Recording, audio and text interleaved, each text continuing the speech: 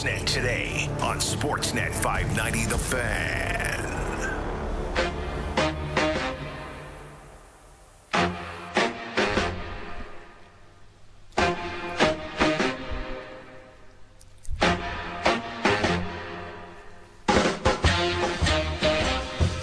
Good Sunday afternoon, everybody. Roger Lajoie with you. It is Sportsnet today on Sportsnet 590 The Fan. Great to have you with us wherever you are listening from and however you're listening to us. Next 3 hours, I'll be with you until 4 o'clock. Lots to discuss. As always, you can reach me on Twitter at TheRaj590, at TheRaj590. Email Roger at Sportsnet590.ca if you prefer. And the text line open for all of our shows, 590. If you're texting, please, name and location so we can give you proper credit for your, what I'm sure will be tremendous comments throughout the course of the show. We'll keep you up to date since we're on Sunday afternoon this week on all the NFL scores going on. Jacksonville getting the big upset win to start off the day. A lot of other games underway, and we'll run them down for you. And we got a poll on Twitter, and the poll on Twitter today revolves around the Blue Jays. Even though the Blue Jays, of course, are not, as we all know, in the postseason, I'm very curious to the die-hard Jays fans out there. Who are you cheering for?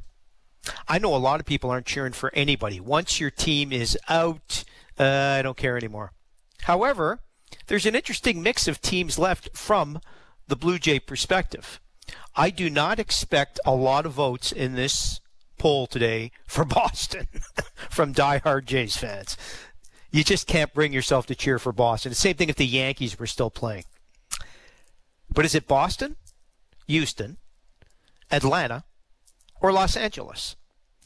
The obvious Canadian connection both on the field and the front office makes Atlanta the favorites here. I would think Boston would be at the bottom. I don't think anybody's forgiven Houston, or have they? Like, who cheers for the Astros unless you're from Houston or an Astros fan? Probably nobody. And the LA Dodgers, defending World Series champions, okay, they're going to have some love. Veteran team, a lot of fans of the Dodgers around, I suppose. But give us your comment, too, as to why you voted the way you did. I think the postseason has been terrific. Boston-Houston series is shaping up like a classic. The Red Sox hanging in there against a better Houston team.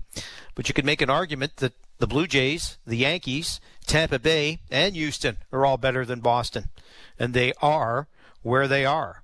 So your picks and your comments welcome on Twitter at TheRaj590 and on text as well, Roger at Sportsnet590.ca. Lots of hockey talk in the first hour today. Victoria Maniash later in this hour. She's an NHL writer at ESPN.com. Take a look at the opening week in the NHL, the first Saturday night in the books in the NHL. We'll hear from Victoria and run it down with her in just a few moments. Mike Stevens, who's with the Hockey News and also the co-host of the Staff and Graph podcast, will join us, talk about the Leafs win over Ottawa after Ottawa wins on Thursday, and the Leafs, of course, beat Montreal on Wednesday. So the early returns on the Leafs and their 2-1 record.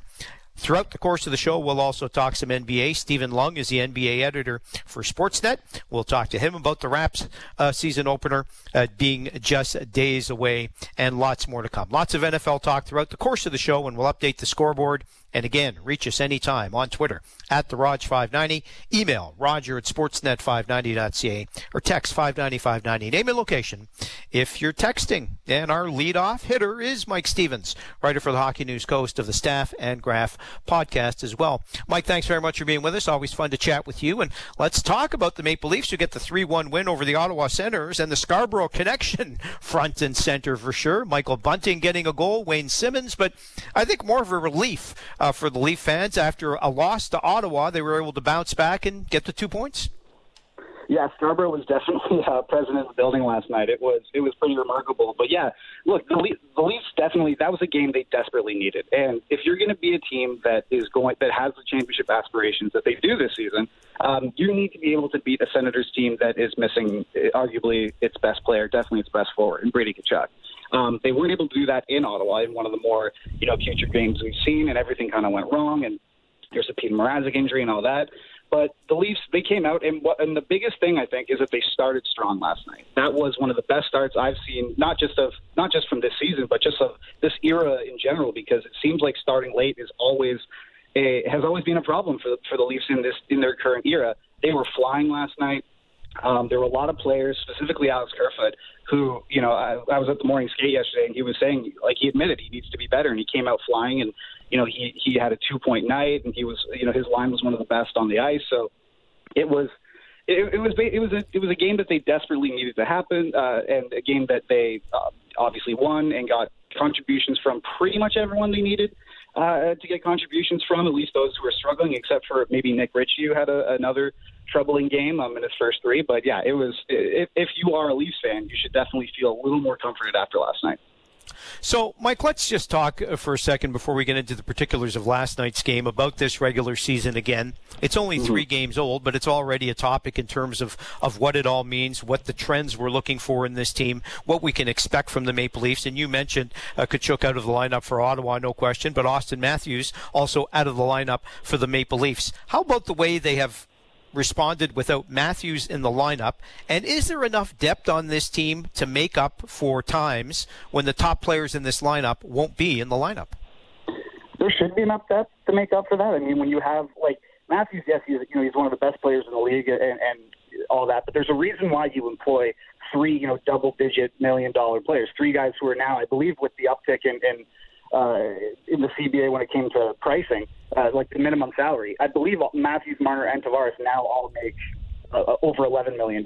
So, there's a reason why you have 3 of those guys, and that's because if one of them goes down, at least you have 2 remaining, and other teams usually don't have two superstars behind their, I guess, preeminent superstar when they go down. Tavares and Marner, Marner was flying last night. It didn't go his way. There were a couple little mistakes he made, but he clearly was a man on a mission.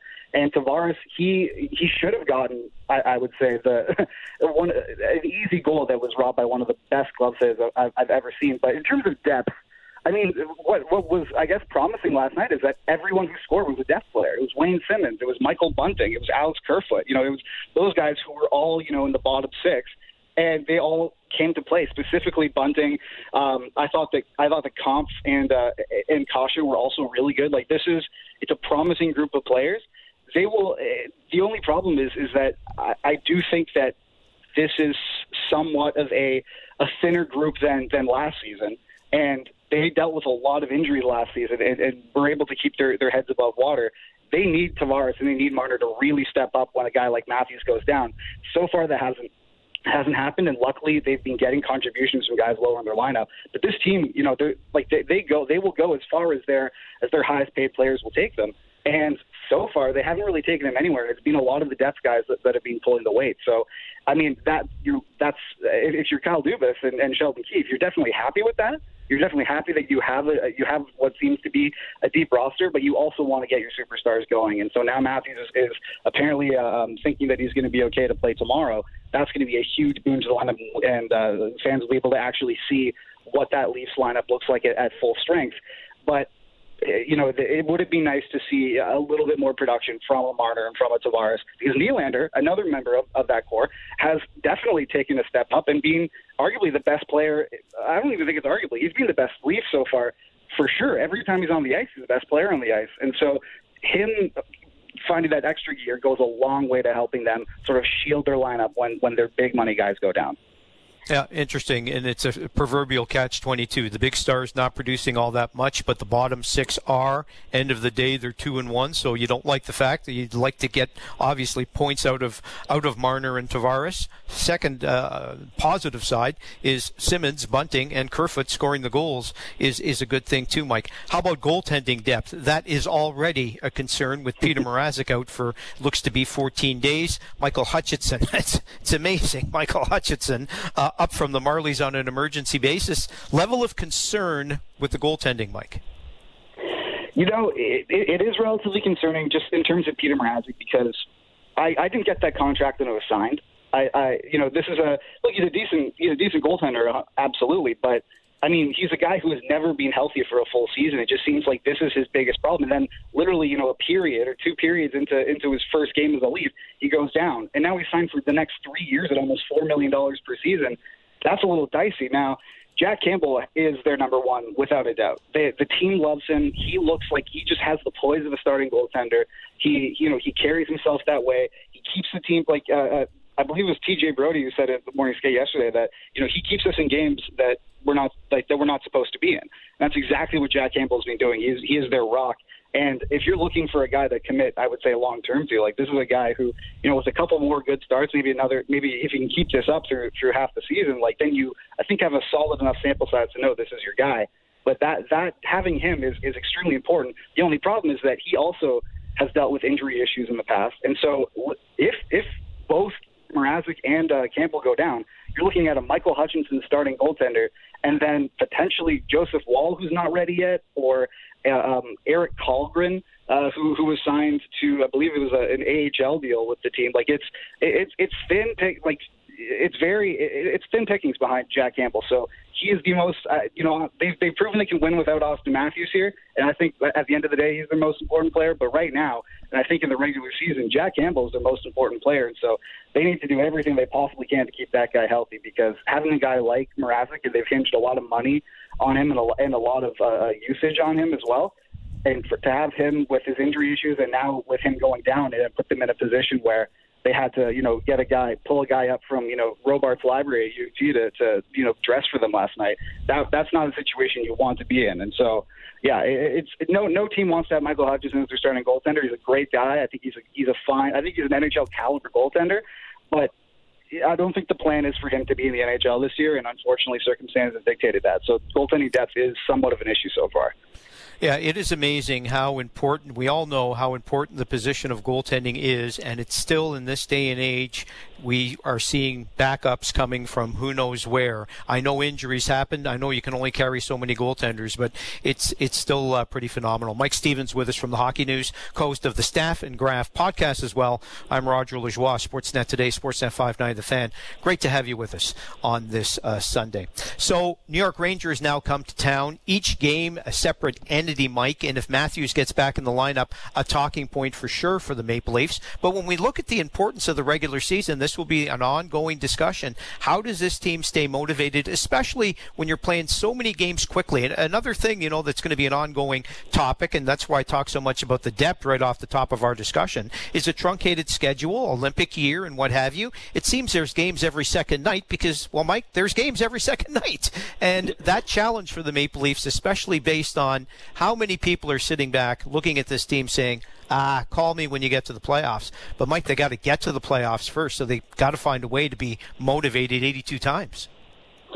Yeah, but at the same, I think that the way that they can stay motivated is they realized last season, it was a very condensed, very truncated schedule too, and they dominated it, and then they went into the playoffs and they blew it. And I think that, as you saw, the Amazon documentary, I thought, was relatively underwhelming in terms of access. But what it did show a lot of fans and a lot of observers alike is that they knew what their issues were from day one of the season, and they didn't fix them. They just kept going, and they thought they trusted the process. And I think a lot of the time that's the right move, but they didn't really make any adjustments to what were eventually fatal flaws for them. And so when it comes to motivation, I mean, this is a do or die season for them. If they blow it again, if they lose in the first round, or if they or if they even don't make the playoffs. And this is a good division, a good Atlantic division. Boston is very good. Tampa is still Tampa. Florida is on the rise, could even win the division, stuff like that. The playoff spot is not guaranteed for them. And if they blow it, if they lose in the first round, they don't even make the playoffs, this core is done.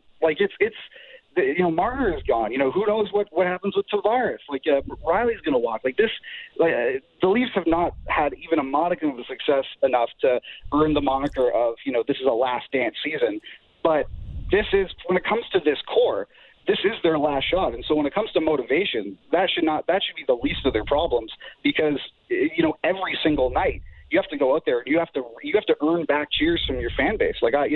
Covering the game last night, and there will never not be fans in the seats, but it is quieter than it is in normal years. And I think it's because some people are a little more worried when it comes to COVID, and it's sort of an easing back into full buildings. But also I think the players need to earn back these cheers. And so when it comes to motivation, that should be the least of their problems, the least of their concerns. There should be no issues in we need to finish the regular season the best way possible and establish the habits that will allow us to slay this dragon and make it at least past the first round. Because if we don't, there's literally no tomorrow. This team, as it's constructed, will be blown up, and most of the core pieces will probably be gone away. At least that would be the prudent move. So, yeah, motivation should not be an issue for them. I think it's going to be interesting, too. Hopefully we don't see another situation. And listen, all due respect to Alexander Bishop, who was signed as a backup goaltender for last night because of salary cap constraints. There's so little wriggle room now for the Maple Leafs, not just in goaltending, but this is going to be an ongoing situation. So that bottom six really need to produce. What's our expectations? What should our expectations be for Michael Bunting? Sheldon Keefe really likes the jam he brings to the game, and he gets a goal last night. What do you think of him, Mike? I think he's a great contributor. I think he's a very humble guy. Obviously, he's a fan favorite immediately. I think for good reason. He draws an insane amount of penalties. Players hate to play against him. He is always competing, regardless of what position he's in, whether he's scoring or not. That's a big thing because I think a lot of players on the Leafs, if the puck's not going in the net for them, I think they sort of lose themselves a bit. And Bunting, if the puck's not going in the net for him, and thankfully it did last night, but if the puck's not going in the net for him, he's still going to compete. He's still going to grind. He's still going to skate to every single puck and never give up on a play. And I think that's a very important that's a very, very important trait to have on a team like the Leafs, who I don't want to say the work ethic's being in question, but they have demons. And I think a guy like Michael Bunting, who's a carefree guy, is going to come in, he's going to work really hard. He's a physical specimen. I think that's extremely important. He's getting along with everyone. In terms of actual production expectations, maybe we should tamper them a little bit because the guy's played 29 career NHL games to this point, 26 when you take away the 3 he's played for the Leafs this year. He's not a regular contributor by any means in the NHL yet. And I'm pretty sure Rasmus Sandin has played more NHL games than this guy, but he's looked really good so far. The Leafs have him as an RF. They have his RFA rights at the end of the year, so it's not like a situation where he puts up, let's say he bangs in 12, 15, maybe even in a good year 20 goals, and then he can find a bigger paycheck elsewhere. They have control over them. He's a guy the fans should be latching on to.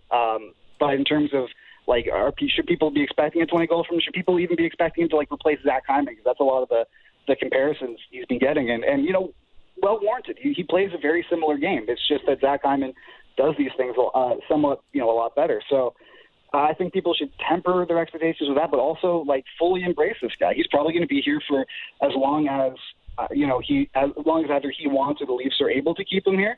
And he's fit in splendidly so far. He's been one of their best forwards. Guys making $900,000 and has completely given a revamp to their third line. I think he's a great addition to the team.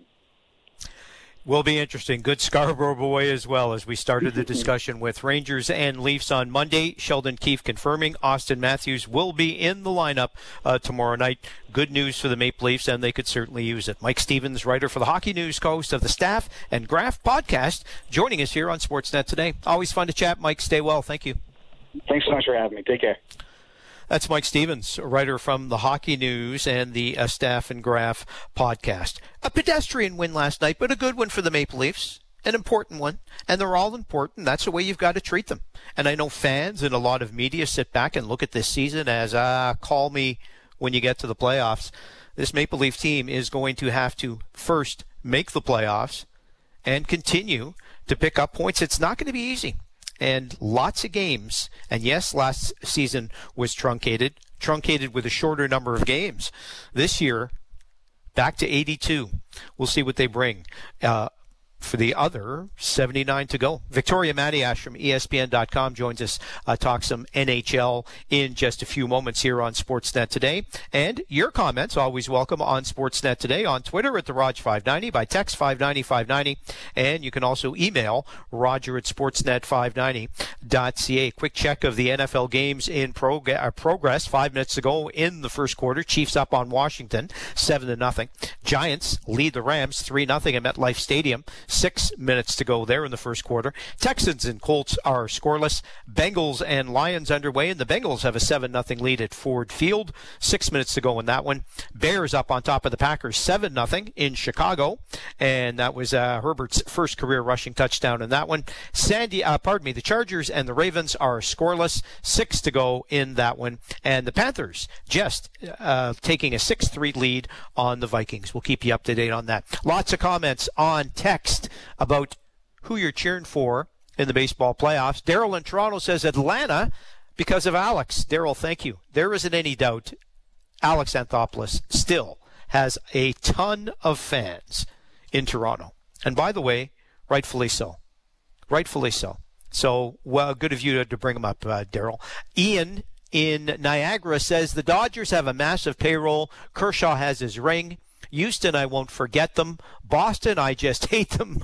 So I'll cheer for Atlanta by default. Ian, thank you. Thank you for your comment.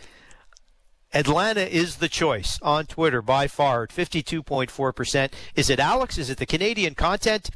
Who are you cheering for the rest of the way? We'll update your comments as well. We'll get comments in a moment from Victoria Matiash on the rest of the NHL as the NHL season is nicely underway as Sportsnet Today continues. I'm Roger Lajoie, and this is Sportsnet 590, The Fan. Sportsnet 590, The Fan.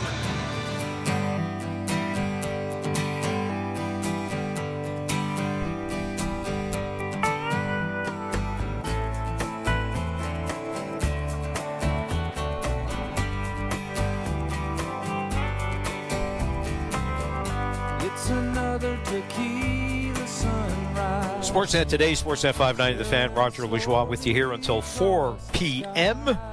Great to be with you.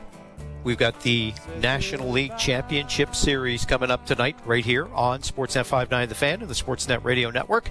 Stick around for that. Stick around the rest of our show, if you would, please. Stephen Lung on the NBA coming up later in the hour, and in particular the Raptors as they get ready for their season opener just days away. Danny Vietti on the ALCS and the NLCS. But let's keep the hockey talk going right now with Victoria Matiash, NHL writer for ESPN.com. Victoria, always great to have you on the show. Thanks for being with us. And hey, let's start with the first Saturday night in the books in the NHL last night. We already discussed the Leafs on the show, Victoria, but the Edmonton Oilers win the debut Battle of Alberta. Connor McDavid has a hat trick, 2-0 to start the year. Victoria, is this finally the year the Edmonton Oilers are ready for their breakthrough? Is 2 games enough to say, yes, everything's going to be just fine now? I made a wager with myself before coming on the air with you, Roger, and I bet myself that the Oilers would be our first talking point, so now I have to pay myself because I had a very good Congratulations. It's a catch-22, though, Victoria. Who gets the money? I mean, come on. I think you come out even at the end of the day. But, no, I knew it. It was either going to be Pittsburgh or the Oilers. I couldn't get my head around it. Yes, they look one note of complaint first about NHL scheduling in general, get to the Oilers. Could we have a fewer games on Saturday and maybe a few more on the Sunday? I mean, 14 games is so hard to wrap your head around in one singular evening. And then today we have one. And no disrespect to Dallas and Ottawa, but a few more games would have been nice to pepper throughout the NFL Sunday as well. Anyway, that's my one complaint. Moving on, it was a very exciting evening. The Oilers look good. Mike Smith looks good. I ruled him out last year. No, that's not true. I didn't rule him out. I didn't expect him to play as well and to sustain the season that he sustained last year. And I know when we were on, I said he's going to run out of gas. And then and he didn't. And now at the start of this season, he looks fresh as a daisy. He looks fantastic. And I am not going to say a word against Mike Smith for the rest of the season unless he actually does go down injured because he looks grand. And what about Puljujarvi playing on that top line? I mean, we got a taste of it last season, but he just looks all the more determined. And, of course, playing with the best player in the world. The hat trick, it's a bit of a cheap hat trick since one of them was an empty netter, but still a hat trick nonetheless. McDavid looks McDavid. Puljujarvi looks like that right fit on the right side. Thank goodness, displacing Zach Cashin once and for all. That needed to be done. And the Oilers look strong, and they look good on defense as well. I know it's only 2 games. I mean, some teams have played 1, some have played 3, they've played 2. It's only 2 games, but so far so good. Yeah, I have to agree with you on that one, Victoria. And listen, it's one of the things. The Oilers are like Washington, San Jose, so many teams that have just, knocked on the door and had no playoff success and waiting for the chance to break through. And then all of a sudden they break through in a year maybe you're not expecting. I don't want to say people aren't expecting them to, because when you have Connor McDavid, you're always going to be a team people look at. But it seems like maybe the spotlight, I know, is always bright because they're a Canadian-based team, but maybe this year, Victoria, could be a year like it was for Washington. You finally win when nobody around the rest of the NHL is paying as close attention to you. Do you get that feeling with them? Maybe. I also do. One note that actually struck me in preseason as well, when you're saying that maybe you're not expecting, they're not that much different than they were before, but there is one difference, and a lot of fans knocked this move in the offseason, but Mike Smith brought it up in preseason play, that the addition of Duncan Keith to the back end is making all the difference in the world. And I know Duncan Keith today is not the same Duncan Keith from 10, 15 years ago, and nobody expects him to be, but the guy has won cups. He knows how to do it. And having that winning mentality in the room, I think sometimes when you have all the other pieces in play, and I think they have more of the pieces in play than they have for a while, and I think that can that's pushing them just through the door, pushes them over the ledge a little bit. And so I think that's going to make a little bit of a difference as well. The defense looks stronger altogether. I think Bouchard just takes another step this season. We've been waiting for that for a while. And, yeah, I mean, in their division, for sure. You have the three California teams who aren't going, I don't expect them to go very far. Seattle is just getting their feet wet in the NHL. So really, honestly, other than the Oilers, other than Vegas, the Oilers should be top. They should be cream of that division. Agreed. We'll see if they can finally live up to expectations. I wasn't going to do Pittsburgh second, but now I'm going to, since you said it was going to be either Oilers or Penguins, and really it gets you mad about the bet you made with yourself that I still don't really understand. But Pittsburgh, 2-0-1 with no Crosby and Malkin is a story. How are they doing it? Well, Jari's been great, and Jeff Carter's been good enough. When you're pushing Jeff Carter, again, talking about Duncan Keith and being, not the same player as you were a few years ago, Jeff Carter is not the same player as he was a few years ago, but he's holding down the fort, the top center position, and I think that's making a big difference for them. Tristan Jarry's looked fantastic.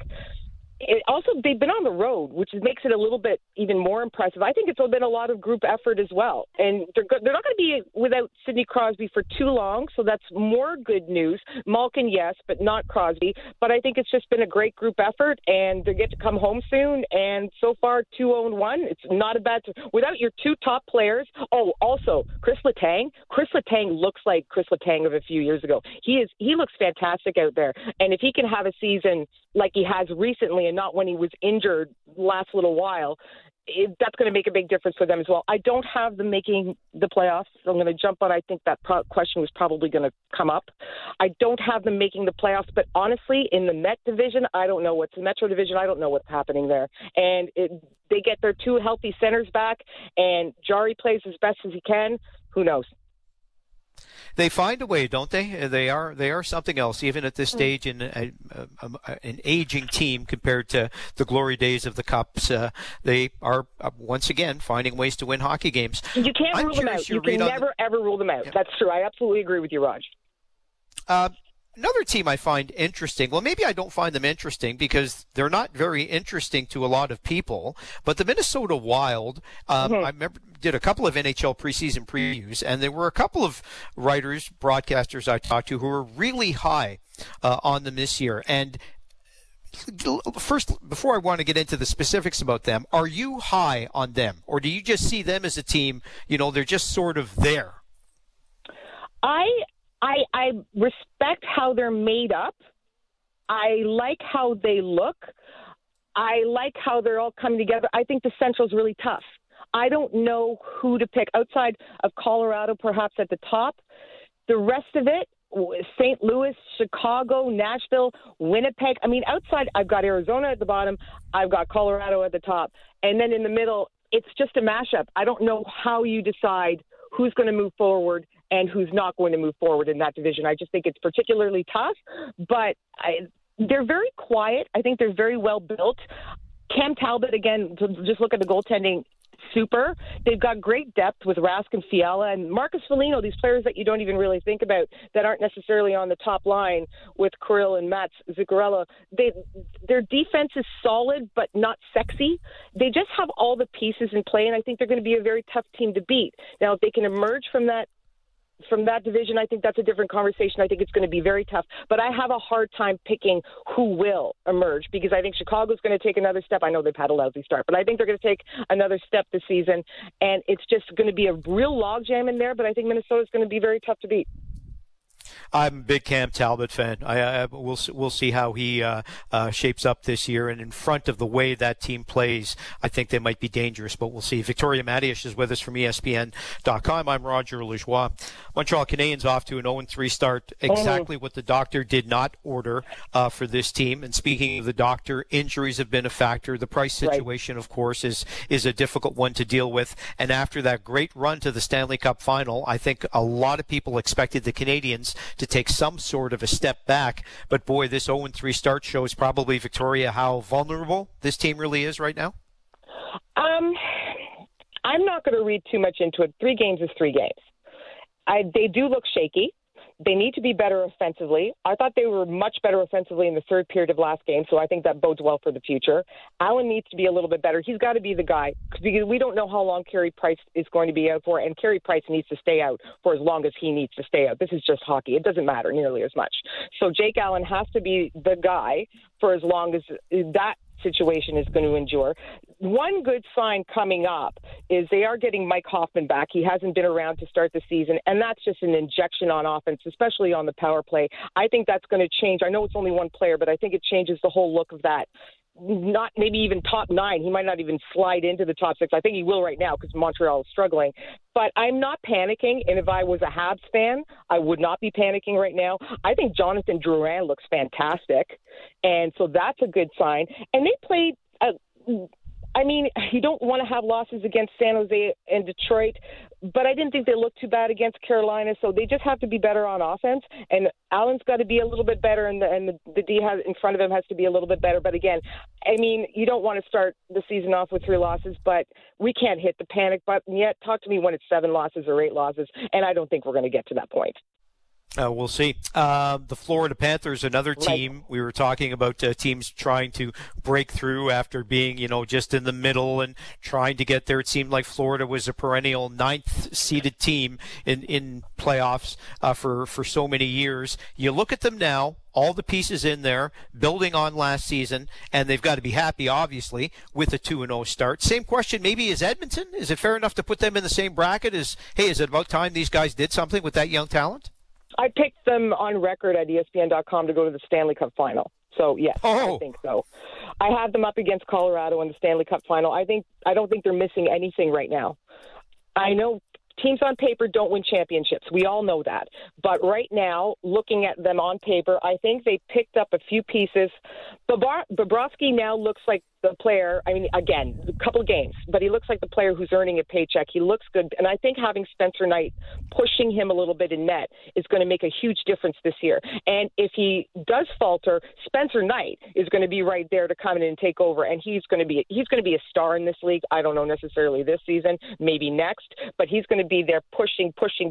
Having Joe Thornton just added that. I know that's what Toronto tried to do as well. I think Florida is going to enjoy more success there just because they're a more balanced team. They've got the firepower up front. Barkov doesn't have to do all of it. That second line of Bennett, Huberdeau, and the young kid, Owen Tippett, they can carry so much of the weight. Defensively, they have Aaron Ekblad healthy, which they were missing last year. And I think that would have made a difference down the stretch run and through the playoffs as well. Having Aaron Ekblad was like heading towards Norris Trophy winning. And having lost him for the rest of the season, I think hurt them a lot. Joe Quenneville, he knows how to win, obviously. They're not missing anything to me. So that's why I picked them to go to the Stanley Cup final. Who knows? That's asking a lot, but I think they do enjoy a great deal of success this year. And I'll tell you, if they don't make the conference finals, I will be mildly surprised. I think a lot of people will. I think people have been waiting for Florida the last couple of seasons, Victoria, and I think the time is finally here. But we shall see.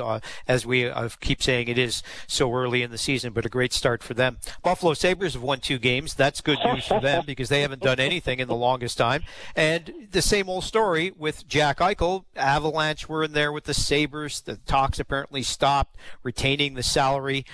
Let's go with Eichel first, Victoria. I mean, is this just going to be a topic for all of this season? Do you see any chance of this getting resolved anytime soon?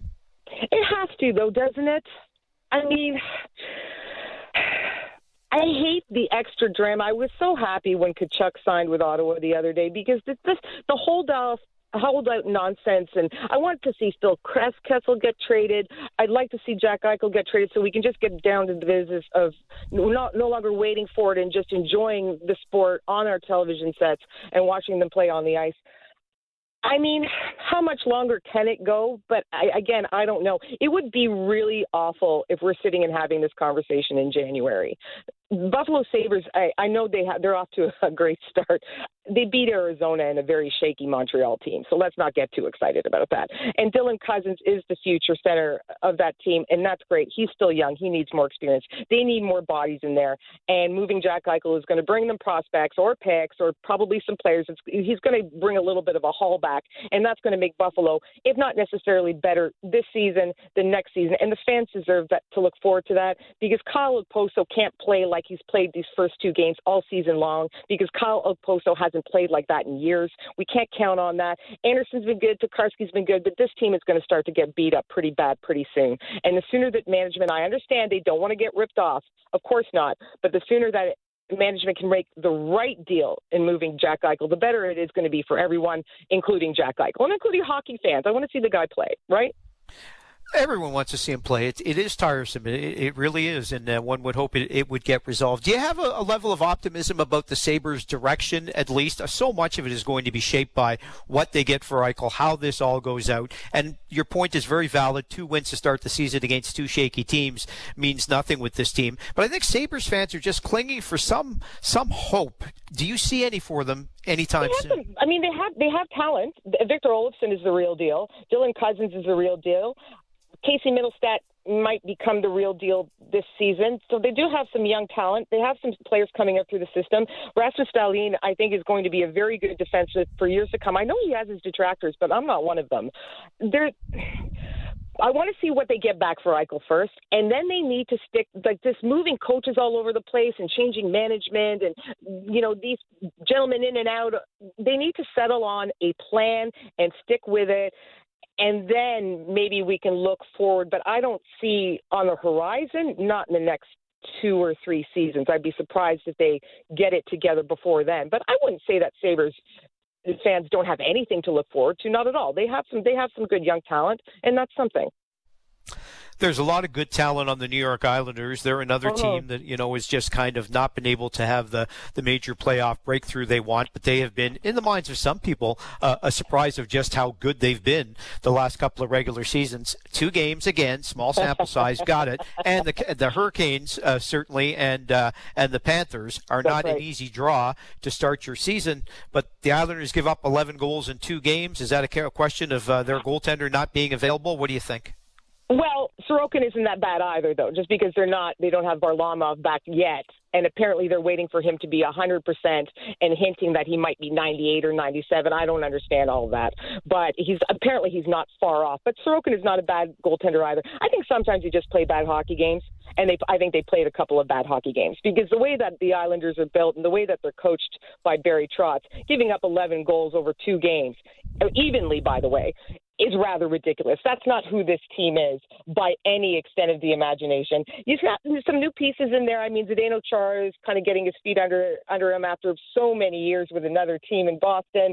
I think they're just still figuring it out. Parisi, they're figuring it out. Anders Lee missed a whole bunch of last season. They're coming back together again. Noah Dobson is basically learning how to play in the NHL. I know he had a taste of it last year, but he's now there full time, starting on the power play. They're going to come together, and we're going to laugh. But can you imagine if somebody had told you to start the season? I mean, a lot of my colleagues have picked them to go to the Stanley Cup final, and then giving up 11 goals in 2 games is rather ridiculous. I think they turn this around pretty quickly. And as you mentioned, Roger, against the Hurricanes and Panthers, and those are 2 very good teams. Still 11 goals, that's not how this team is built, and that's not how this team is going to continue performing, not at all. No, too good a team to be down for too long. Agreed there. Victoria, we had the situation here with the Leafs having to, sign an amateur goaltender from the University of Toronto to be a backup goaltender in their game yesterday. Fortunately, he did not have to play. No disrespect to him, but that's the way it is. And it's a result of the cap within the team and the cap within the NHL. We're coming out of COVID, and no any team that runs into cap issues, we have to blame them to a certain extent, but we see a situation like this, and we see, nobody saw COVID coming in terms of what it was going to do to the economics of the game and freezing the cap and everything that's happened to the game. But boy, oh boy, this is still a real embarrassment for both them and the league, is it not? I think it's getting more attention because it's Toronto. This actually happens around the league fairly regularly, and we just don't focus on it as much. There's paper moves made, and I understand it's a little bit more glaring because it's at the goaltender position, but teams have gone forward with, just having 6 defensemen and nobody else available because of the same issues. I think the Toronto microscope just magnifies this all the more. But no, you don't want to run into the situation at all. And now they're getting Michael Hutchinson back. So, I mean, we can stop sounding the alarm bells. And it's good that it never came to anything yesterday. And thank goodness nothing happened to Jack Campbell, because I know everybody enjoyed the circus against Carolina last time around. I didn't as much. It was a fun story for a minute. I don't want to see a university goalie who actually hasn't even played this year, is my understanding, the Bishop kid. I don't want to see that, because I don't think you're going to see the heroics as we did with the Carolina in the Carolina game, and seeing some kid get peppered for 8 goals is just not fun to me. So thank goodness we didn't go down that road. I'm not going to jump on Leafs management for mismanaging the cap, because as you mentioned, Roger, the COVID situation has, we probably would have been dealing with a higher cap now without it.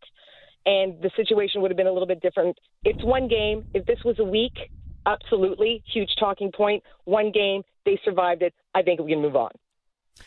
All right, finally, before we let you go, I'd like your read on the Leafs, Victoria. We've talked a lot about the Leafs already today, but from where you sit, and never mind the 2-1 start, but this team's challenge is going to be like a lot of the teams we've already discussed, a team that is proven to be a regular season team that can win in a lot of seasons, yet can't do it in the playoffs. But you got to play 82 games, obviously, before you get to the postseason, providing you do make the postseason. You mentioned Florida was a Stanley Cup finalist pick for you. Where do you put the Leafs in this mix, in which figures to be a much tougher division than the one they played in last year?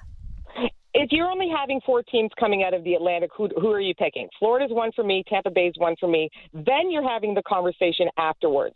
Is it Boston and Toronto? Okay, that means no Montreal, right? I mean, yep. Ottawa and Detroit, I think we can probably figure are not going to be – Ottawa, Detroit, and Buffalo, probably not in the mix. And then you're battling out amongst the other 5. So, yes, tentative, yes. I do have them going ahead of Montreal, and I thought that before the shaky start by the Habs. I do have them going ahead. I don't know what happens after that. Again, the conference is tough. The division is tough. I think they are a little bit better this year with Kasha in particular. I know we're not spending a lot of time on him, but I think he just strengthens that bottom 6. And Michael Bunting has turned out to be a nice surprise so far. They're 2-1 without their best player. And I think Austin Matthews is coming back for their next game, I believe. I saw that. I can't confirm that for sure, but I believe that he'll be back. Fantastic. Yep. So that's great. Yep. So that's great for the Maple Leafs as well. And Mrazek isn't going to be out forever. I know the groin issue is a thing, but he's not going to be out forever either. Jack Campbell continues to play the way that he is capable, and he looked great last night. He continues to play the way that he's capable. I don't see this team having any issue making the postseason. After that, this is a ridiculous answer, but I think they win around because they have to. There's no way they can't. And I know that's not the way the world works, and there's absolutely no logic to it at all. They have to win a playoff round, Roger. They have to. So I think they will, finally. Because I don't know if they're winning 2, but I do think that they win 1. You going to make a bet with yourself on that one, or are you just going to sit that one out? You know what? I probably could have come up with a better analogy for that. Victoria Matiash joining us from ESPN.com to look around the NHL. Victoria, it's always great to chat with you. Stay safe and well. Thanks so much. You as well, Roger. Thanks for having me. Cheers. Victoria Matiash joining us from ESPN. Always fun to chat with her. Yes, the Leafs have to win a playoff series this year. Yes, they do. But they got to play 79 more regular season games first. And mixed returns, 2-1 start to the season. You'll take it. You move on to the next one. Rangers on Monday night. And the good news, Austin Matthews back in the lineup for the Maple Leafs Monday, confirmed by Sheldon Keefe earlier today. So their top player back in, and that certainly should help. Your thoughts on the Leafs, on the baseball playoffs, whatever you'd like to weigh in on, are welcome. You can reach a show on email, roger@sportsnet590.ca, text 590-590, and on Twitter, @TheRaj590, and on Twitter, our poll is up. Jays fans, just Jays fans now, not general baseball fans. I'll hear from Jays fans. Do you have a rooting interest? Who do you want to see win the World Series, given the way it all played out for the Jays, which certainly was not the way they wanted it to play out? The 4 teams left. Atlanta gets 56.3% of the vote. The defending World Series champion Dodgers at 26.8%. Boston at 10%. And Houston at 6.8%. I'm surprised the Red Sox are ahead of Houston. But, some fans will take solace if the Boston Red Sox actually do win the World Series. Because then you realize, see how close we were? And then other people say, see how close we were? And they're mad. They can't cheer for them. I find the Red Sox story pretty amazing because I did not see the Boston Red Sox doing a thing this year. And from a Jays perspective, depends, I guess, on where you sit and how much you can cheer for another team in your own division. But so far, it's Atlanta and Alex Anthopoulos, and no big surprise there. Bill in Toronto on the text line at 590-590. Text in, it says, can't root for the Braves with the highly objectionable chop. I mean, really? Sox and Stros are still cheaters, so I'm left with the Dodgers, the best team, the Jays. Bill in Toronto, thank you. No matter how you answer that poll today, if you're a Blue Jay fan, I think you're frustrated watching this, realizing how close the Jays were, and especially the last, month of the season, fair enough to say? Jays were as good as anybody. And you see these other teams playing, and Boston finding a way to win. Just the way the Red Sox finished the season, had to struggle so mightily just to beat Washington, while the Blue Jays were pounding the Orioles. End result, they get hot, they get some pitching, and they're winning ball games. And yesterday, 2 grand slams. We'll talk to Danny Vietti more about the baseball playoffs coming up shortly. Thanks for that, Bill. Ian in Fergus says, the Leafs, blah, blah, blah, blah. The Leafs will just choke anyway. Your sales force will have a pooch of a time selling commercials for these overpaid losers. It will all end the same. No guts. As a longtime fan, I refuse to be led down the garden path again. Ian, thank you for those, I'm sure, painful as a Leaf fan comments you had to do. Look, you wait and you wait and you wait, and we see it with the Leafs. We see it with the Oilers. We've seen it with a lot of other teams. The expectations are there year after year after year. The regular seasons are good. The playoffs, team falters completely. They will live with that until they get it turned around. Ian, you're not the only Leaf fan that's kind of bailing on the team right now. I still look at that nucleus. I still look at that team. And that's a team, as Victoria just said, I expect them to win a playoff series because they have to. And they should have won one by now. And I know that's not much of a solace to longtime fans like yourself. We'll see, Ian. Lots of hockey left to go in this regular season.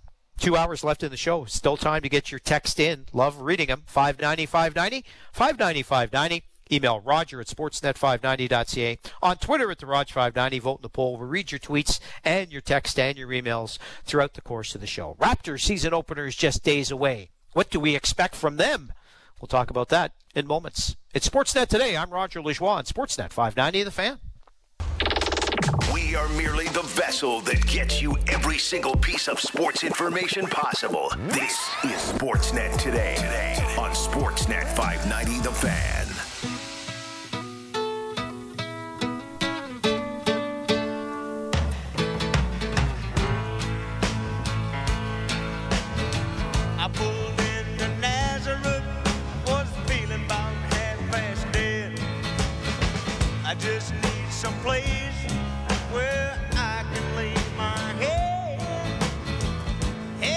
Sportsnet today, Sportsnet 590 The Fan. Roger Lajoie with you until 4 o'clock Eastern. We have Game 2 of the National League Championship Series between the Braves and the Dodgers tonight, 7:30 p.m. on Sportsnet 590 The Fan. Max Scherzer, the Game 5 hero in the NLDS with the save, takes the mound for the Dodgers. Ian Anderson counters for the Braves, who got a 3-2 win in the opener of the series. They are your pick, and when I say your pick, listeners of this show who have participated in our poll at the Raj 590 and at Fan 590, Jays fans, who you cheering for? Who do you want to win the World Series? 56.7% of you say Atlanta, 27.1% say Los Angeles, and yeah, you can't cheer for teams that usually play against the Jays, can you? Boston at 9.5% and Houston at 6.2%. Nobody likes the Houston Astros either, with all those still the cheating scandal, still so close to heart. At the Raj 590 is where you find it. Text 590-590. Email Roger at sportsnet590.ca. Later in this hour, Danny Vietti joins us. He's an MLB writer for CBS Sports. We'll talk to him about both the ALCS and the NLCS. And Joshua Cloak, who is a Leaf writer and a Canadian soccer writer for The Athletic, joins the show after 3 o'clock. And the legendary Lee Hacksaw Hamilton talks some NFL with us. We'll update the NFL scores for you in a couple of minutes as well. But right now, we're going to talk some NBA, and nobody better to do that with than Stephen Lung. He's the NBA editor for Sportsnet. Stephen, thanks very much for being with us. And, well, just days away from the season opener, Ishmael Wainwright now waived, team down to the minimum of 15 players. We see this roster on the cusp of the regular season. Stephen, how good a basketball team is this Raptor team right now?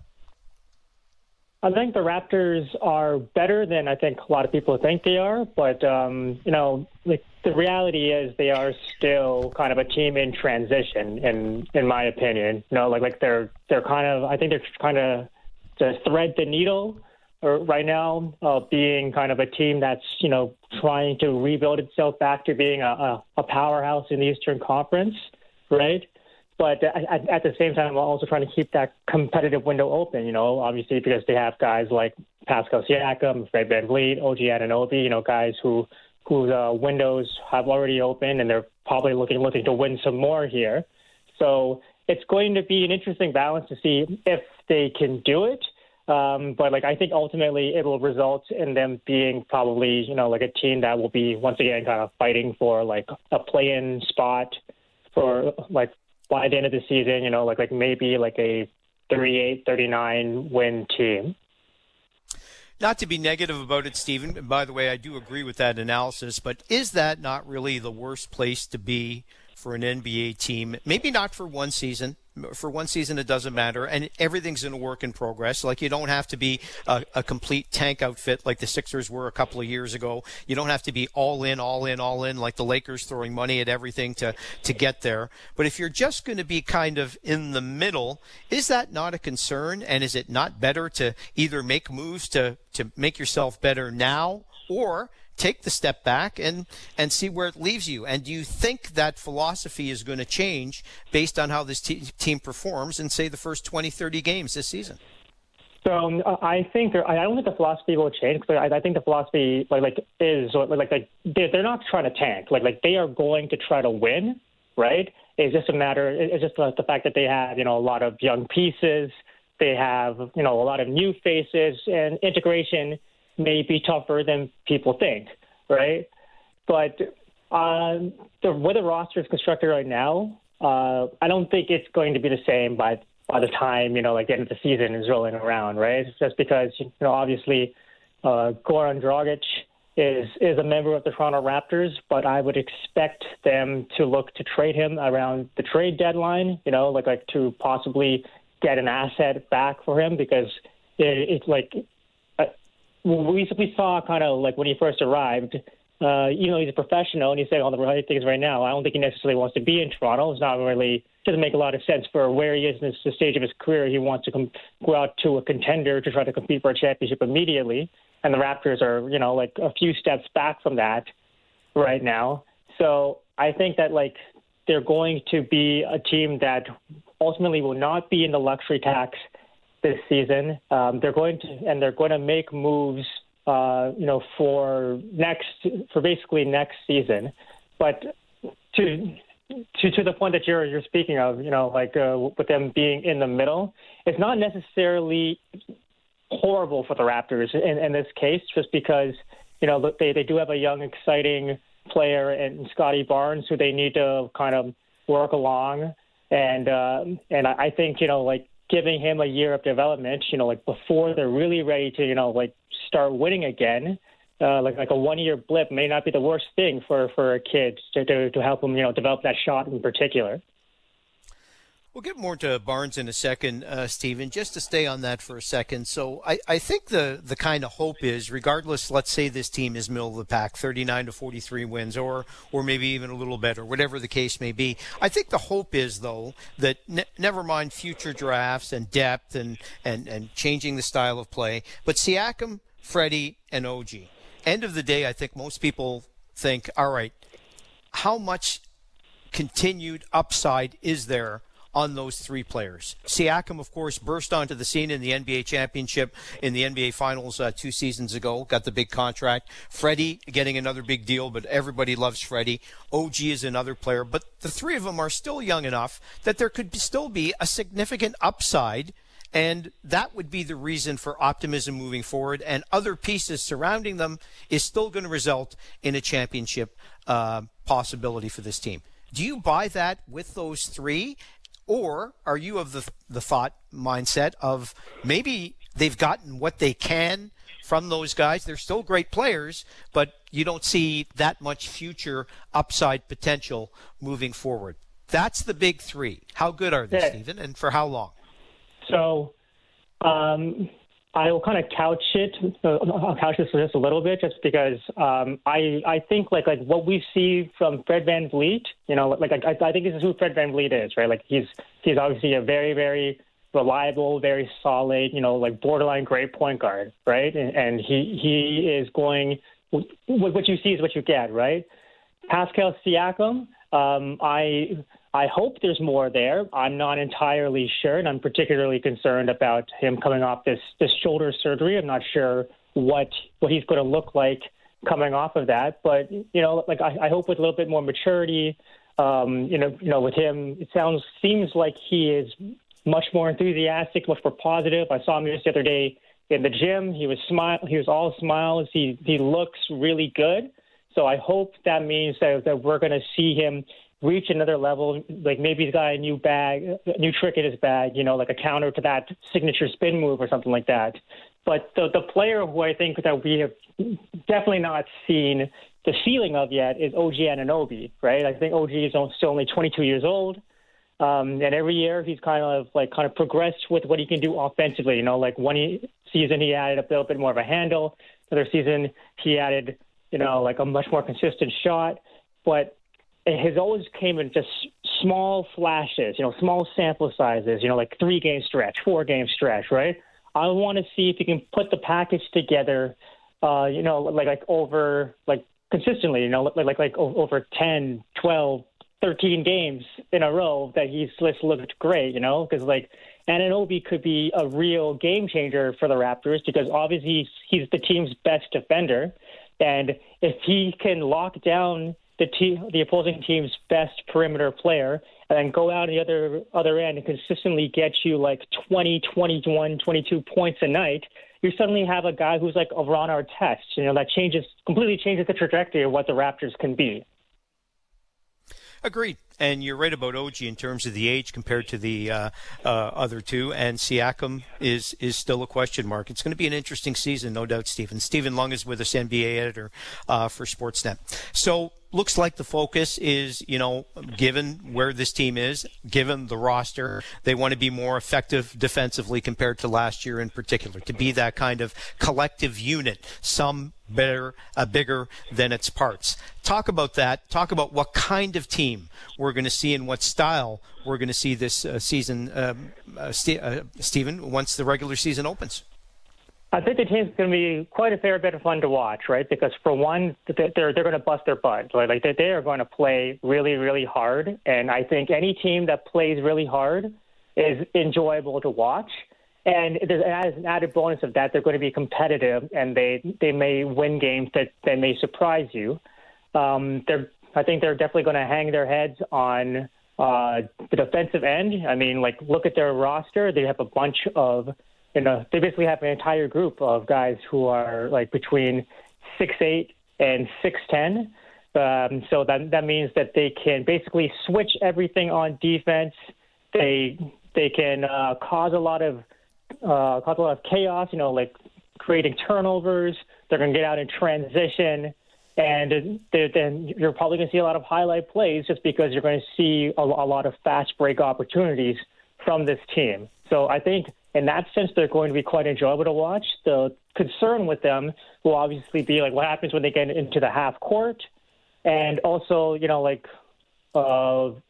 the season starts without Pascal here, who's going to be the go-to option, right? Like, who's going to be the guy that's, like, when they need a bucket, like, early in the season here, that they can say, like, all right, we're going to give you the ball, get us something, right? Like, that's going to be a little trickier because I think this is a team that's going to rely more on, their offensive scheme and their system to score and generate scoring opportunities rather than, like having the big dog go out and get them something, at least until Pascal returns. So they got some lottery luck as a result. Got a very good prospect in Scotty Barnes, a high draft pick, already become a fan favorite. His personality is terrific. He's embraced Toronto. All of that is good. The playing style on the court is also going to make him a fan favorite.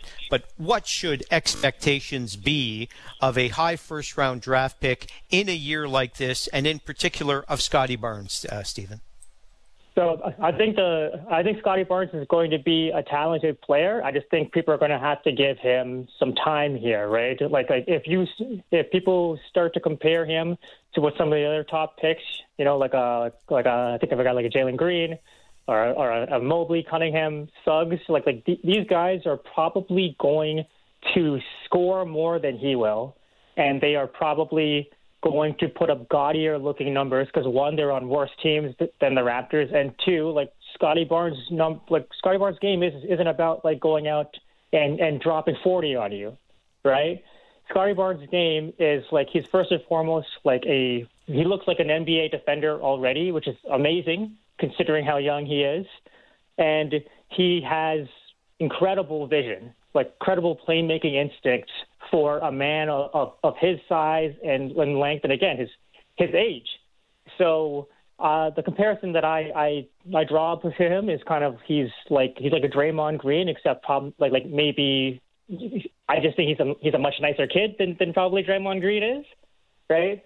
But he's kind of like that point forward, and I think that could actually tremendously help this Raptors offense because, like I said, they want to probably use the system and the scheme to generate scoring opportunities. If you suddenly have a trigger man, sort of like a Marc Gasol, but like a trigger man in the front court who you can pass to, off the short roll, he can then make quick decisions to get cutters, to find guys in the corners, and also just still threaten, those big dives to the basket where he goes up for alley-oops or big dunks or layups or whatnot. So don't expect him to be a great scorer. I expect him to be, a fine playmaker to start and also just a rock-solid defender. Now, you already mentioned how difficult it's going to be to replace Siakam's scoring until Siakam gets back, and that's no question about that. But never mind scoring-wise, and never mind, Siakam being out of the lineup. When he's back in the lineup, let's talk about the bottom half of that roster. And is there anybody, a player, two, or even three, Stephen, on the bottom part of that Raptors roster that you're expecting a kind of a breakthrough from this season?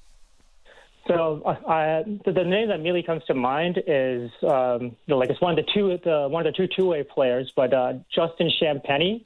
He's a kid from Pitt, I believe, but he's another guy who's 6'7", 6'8", but he is just tenacious. He's like a dog on the glass. He plays way bigger than he actually is, and he seems to understand what his role is. I mean, it just fits the big need that the Raptors had. Last season, they were horrible on the defensive glass.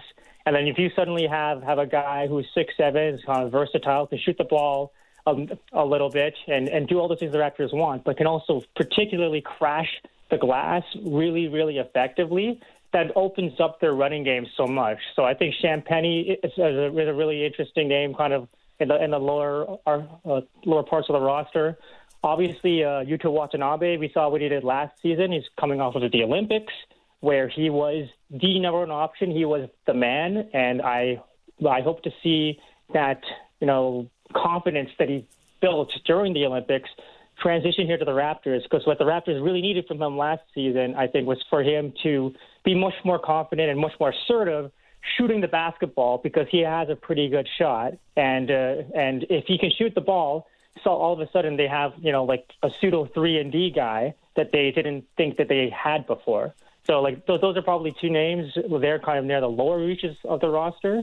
But in terms of someone who I think could really assert themselves here in the early goings of the season, I think of a guy like Gary Trent Jr., because he's one of the only guys on the team I can see who can really create his own shot, who you can pass the ball to in late clock situations, and he can get you something. I know it's kind of frustrating seeing him jack up long twos and mid-range jimmies, but sometimes you need that kind of mentality, that kind of skill set, particularly if the shot clock is running down and your half-court offense is stagnant. Yeah, I'm interested to see Gary Trent Jr. Without question, it will be interesting. Finally, Stephen, as we get ready, Washington, of course, the first one here at Scotiabank Arena, and we saw it with the Blue Jays in particular. We saw it to a certain extent with the Maple Leafs, but now the Raptors, and it shows you how quickly things kind of get back. I don't want to say to normal, but to a little bit more of the norm. Not a lot of people talking about the significance of this team being home in Toronto for a full season in front of full capacity crowd. It's going to be close to 600 days before this team last had that opportunity. Surely that's got to count for something, especially expectations of how good this team can be this season. Yeah, I think it'll play an impact. I was at the arena for their kind of unofficial first game back since February 2020, right? Like the first preseason game, and that was only half capacity. And you could tell, the crowd missed it. The crowd was into it. It was a preseason game, literally completely meaningless. So, and for when the games start becoming real, I expect that the crowd, we're going to see a bunch of sellouts once again for the Raptors, because the Raptors fans always show up. And I think it'll be a big boost, particularly emotionally for a lot of players. I think of a guy like Pascal Siakam, who kind of wears his heart on his sleeve, and when he's down, you can tell. But when he's up, he feeds off energy from, positive energy from people, and I think the fans will provide that for him. I think that can only help benefit the Raptors, because if Pascal Siakam is in a good mood and he's going good, that usually means the Toronto Raptors will be going good. Well, we saw what the hometown fans did for the Toronto Blue Jays, without question. I think we'll see the similar situation with the Raptors. Wednesday against Washington, regular season opens up. Stephen Lung's great work is at sportsnet.ca, our NBA editor joining us here on Sportsnet today. Always fun to chat, Stephen. Thank you. Thanks a lot. Stephen Lung joining us. I'm Roger Lajoie. There is no question that the COVID situation played havoc with every pro and amateur, for that matter, sports team in North America. And this sounds like an excuse for Toronto teams, but it's not. What Toronto teams, Jays, Leafs, Raptors, and especially Jays, had to put up with. And now with an opportunity to be home, it does count for something. I think the Raptors are going to win a lot more than 39 games. However, we shall see.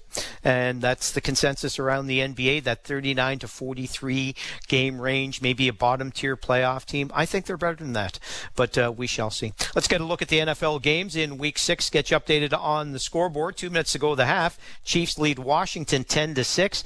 Kansas City is out of the gate sluggish. Really sluggish, actually.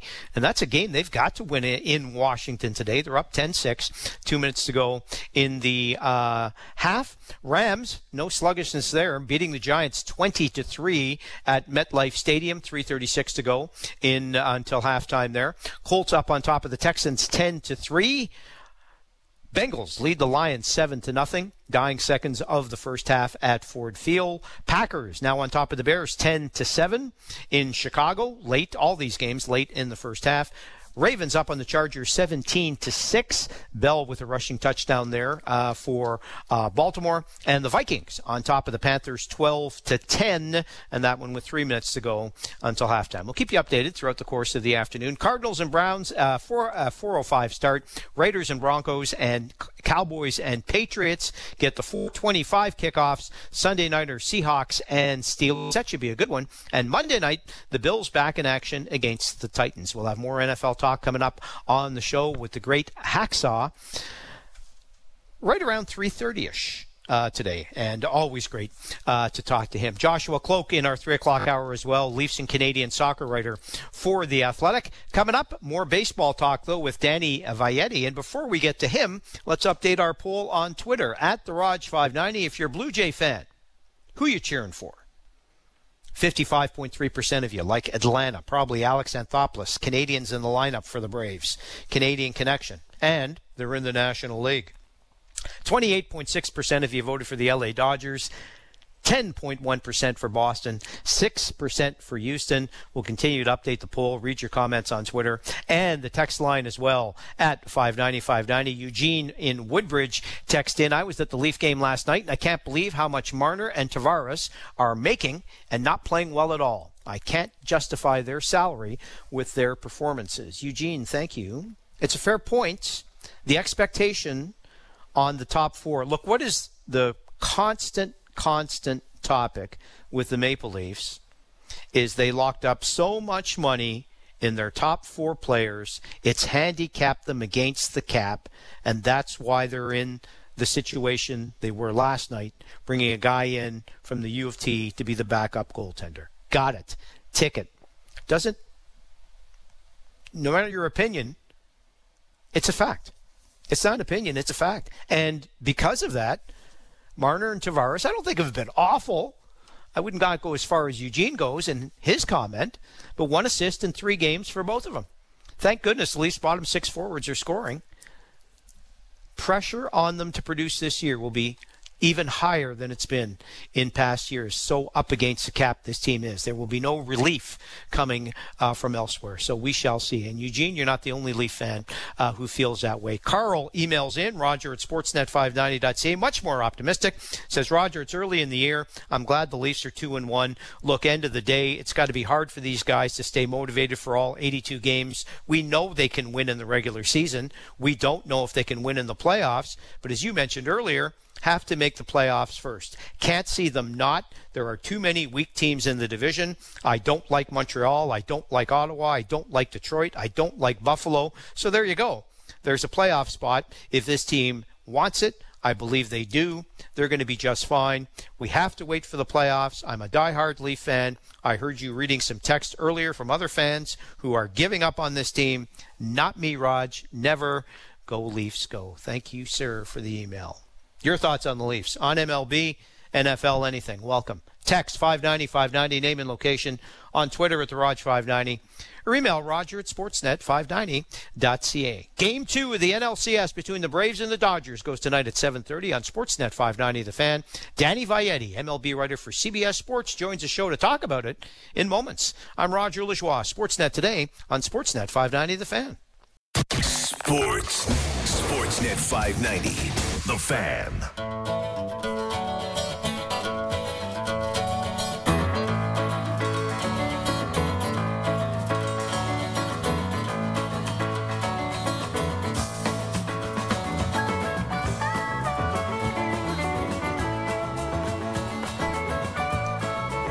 Sportsnet Today, Sportsnet 590 The Fan. Roger Lajoie with you until 4 o'clock. Great to be with you wherever you are listening to. Thank you for logging in and following us on Twitter at TheRaj590 and Fan590.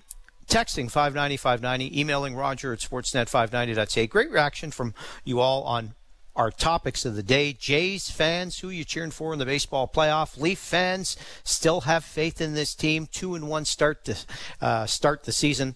Those topics up for grabs. Joshua Cloak will join us in our 3 o'clock hour. Lee Hacksaw Hamilton NFL Talk will update the NFL scores again throughout this hour for you. But right now, Danny Vietti joins us, MLB writer for CBS Sports, as the MLB postseason gets into high gear. Game 2 of the NLCS tonight between the Braves and the Dodgers. Tonight, 7:30 on Sportsnet 590 The Fan. Danny, thanks very much for being with us. Let's start with the Braves and the Dodgers.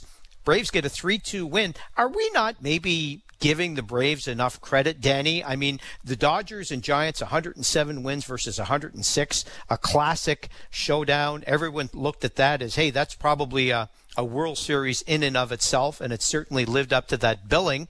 But the Braves have kind of gone about their business in a more pedestrian way and now have a leg up in the first game of the NLCS. Your thoughts on them? Yeah, but we do this every year, don't we, when it comes to the Dodgers? They're always the powerhouse. They're always the favorites. And every time the Dodgers come into any series, we're like, oh, it's the Dodgers series to lose. And, there's always that underdog on the other side. But the Braves, I think it's funny, too, because in this day and age where we have so much recency bias, for some reason we're not giving any recency bias to the Braves, really. The Braves have had one of the best records in Major League Baseball since the All-Star break. The Braves, the real question coming in with the Braves, at least as the season was going on, was their bullpen. Their bullpen has the third best ERA in baseball since that All-Star break. Will Smith has found his way as a closer. They've really just found a way. I think Alex Anthopoulos, really, the job that he did midway through the season completely restructured his outfield. The fact that they lost their superstar, Ronald Acuna Jr., they lost their starting ace, Mike Soroka. They lost two-time All-Star Marcell Ozuna due to the suspension of domestic violence. Those are your 3 cornerstone pieces right there of your team, and he has been able to restructure his team. I think, to your point, I don't think we're giving him enough credit because guys like Austin Riley are coming up huge. Their infield, Ozzie Albies, Freddie Freeman, Dansby Swanson, they have one of the best infields in baseball, if not the best infield in baseball, So I completely agree with you. We're not giving them quite enough credit. And I think in this day and age where we rely on recency bias, it's kind of funny how we're not giving any recency bias to the Braves because they truly have been one of the best teams in baseball since that All-Star break.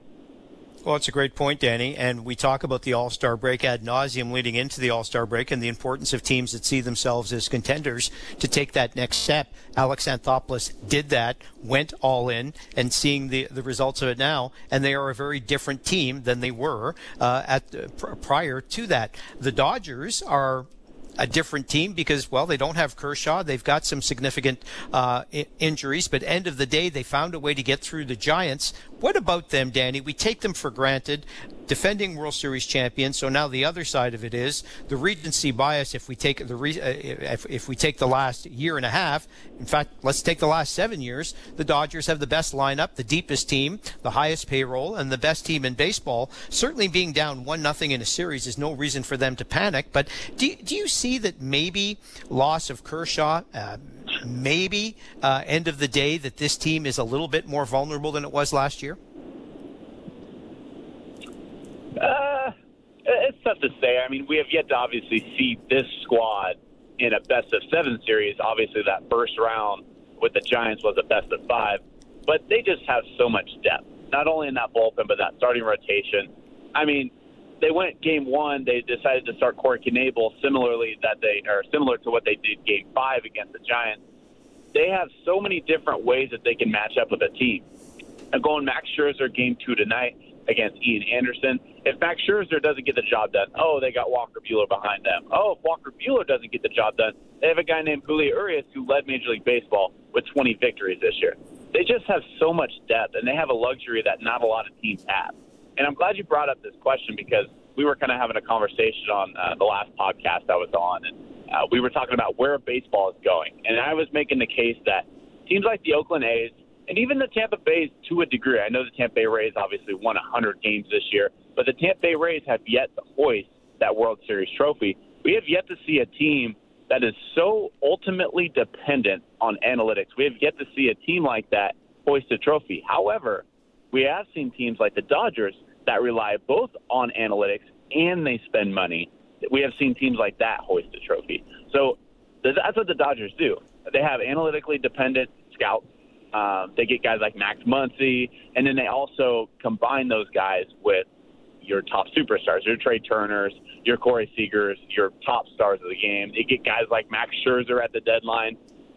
They have both of those components. So in order to win a World Series, I think you have to have both of those components. You have to be analytically driven, but you can't be only analytically driven. You have to be able to spend money, too. That's what Andrew Friedman does in that Dodgers front office. Well, and he's done a great job. They have been the industry standard, for, as I said, for 7-8 years now, and still are, and are going to be a tough out for sure. So how much do you expect, and how deep do you expect Max Scherzer to pitch into the game?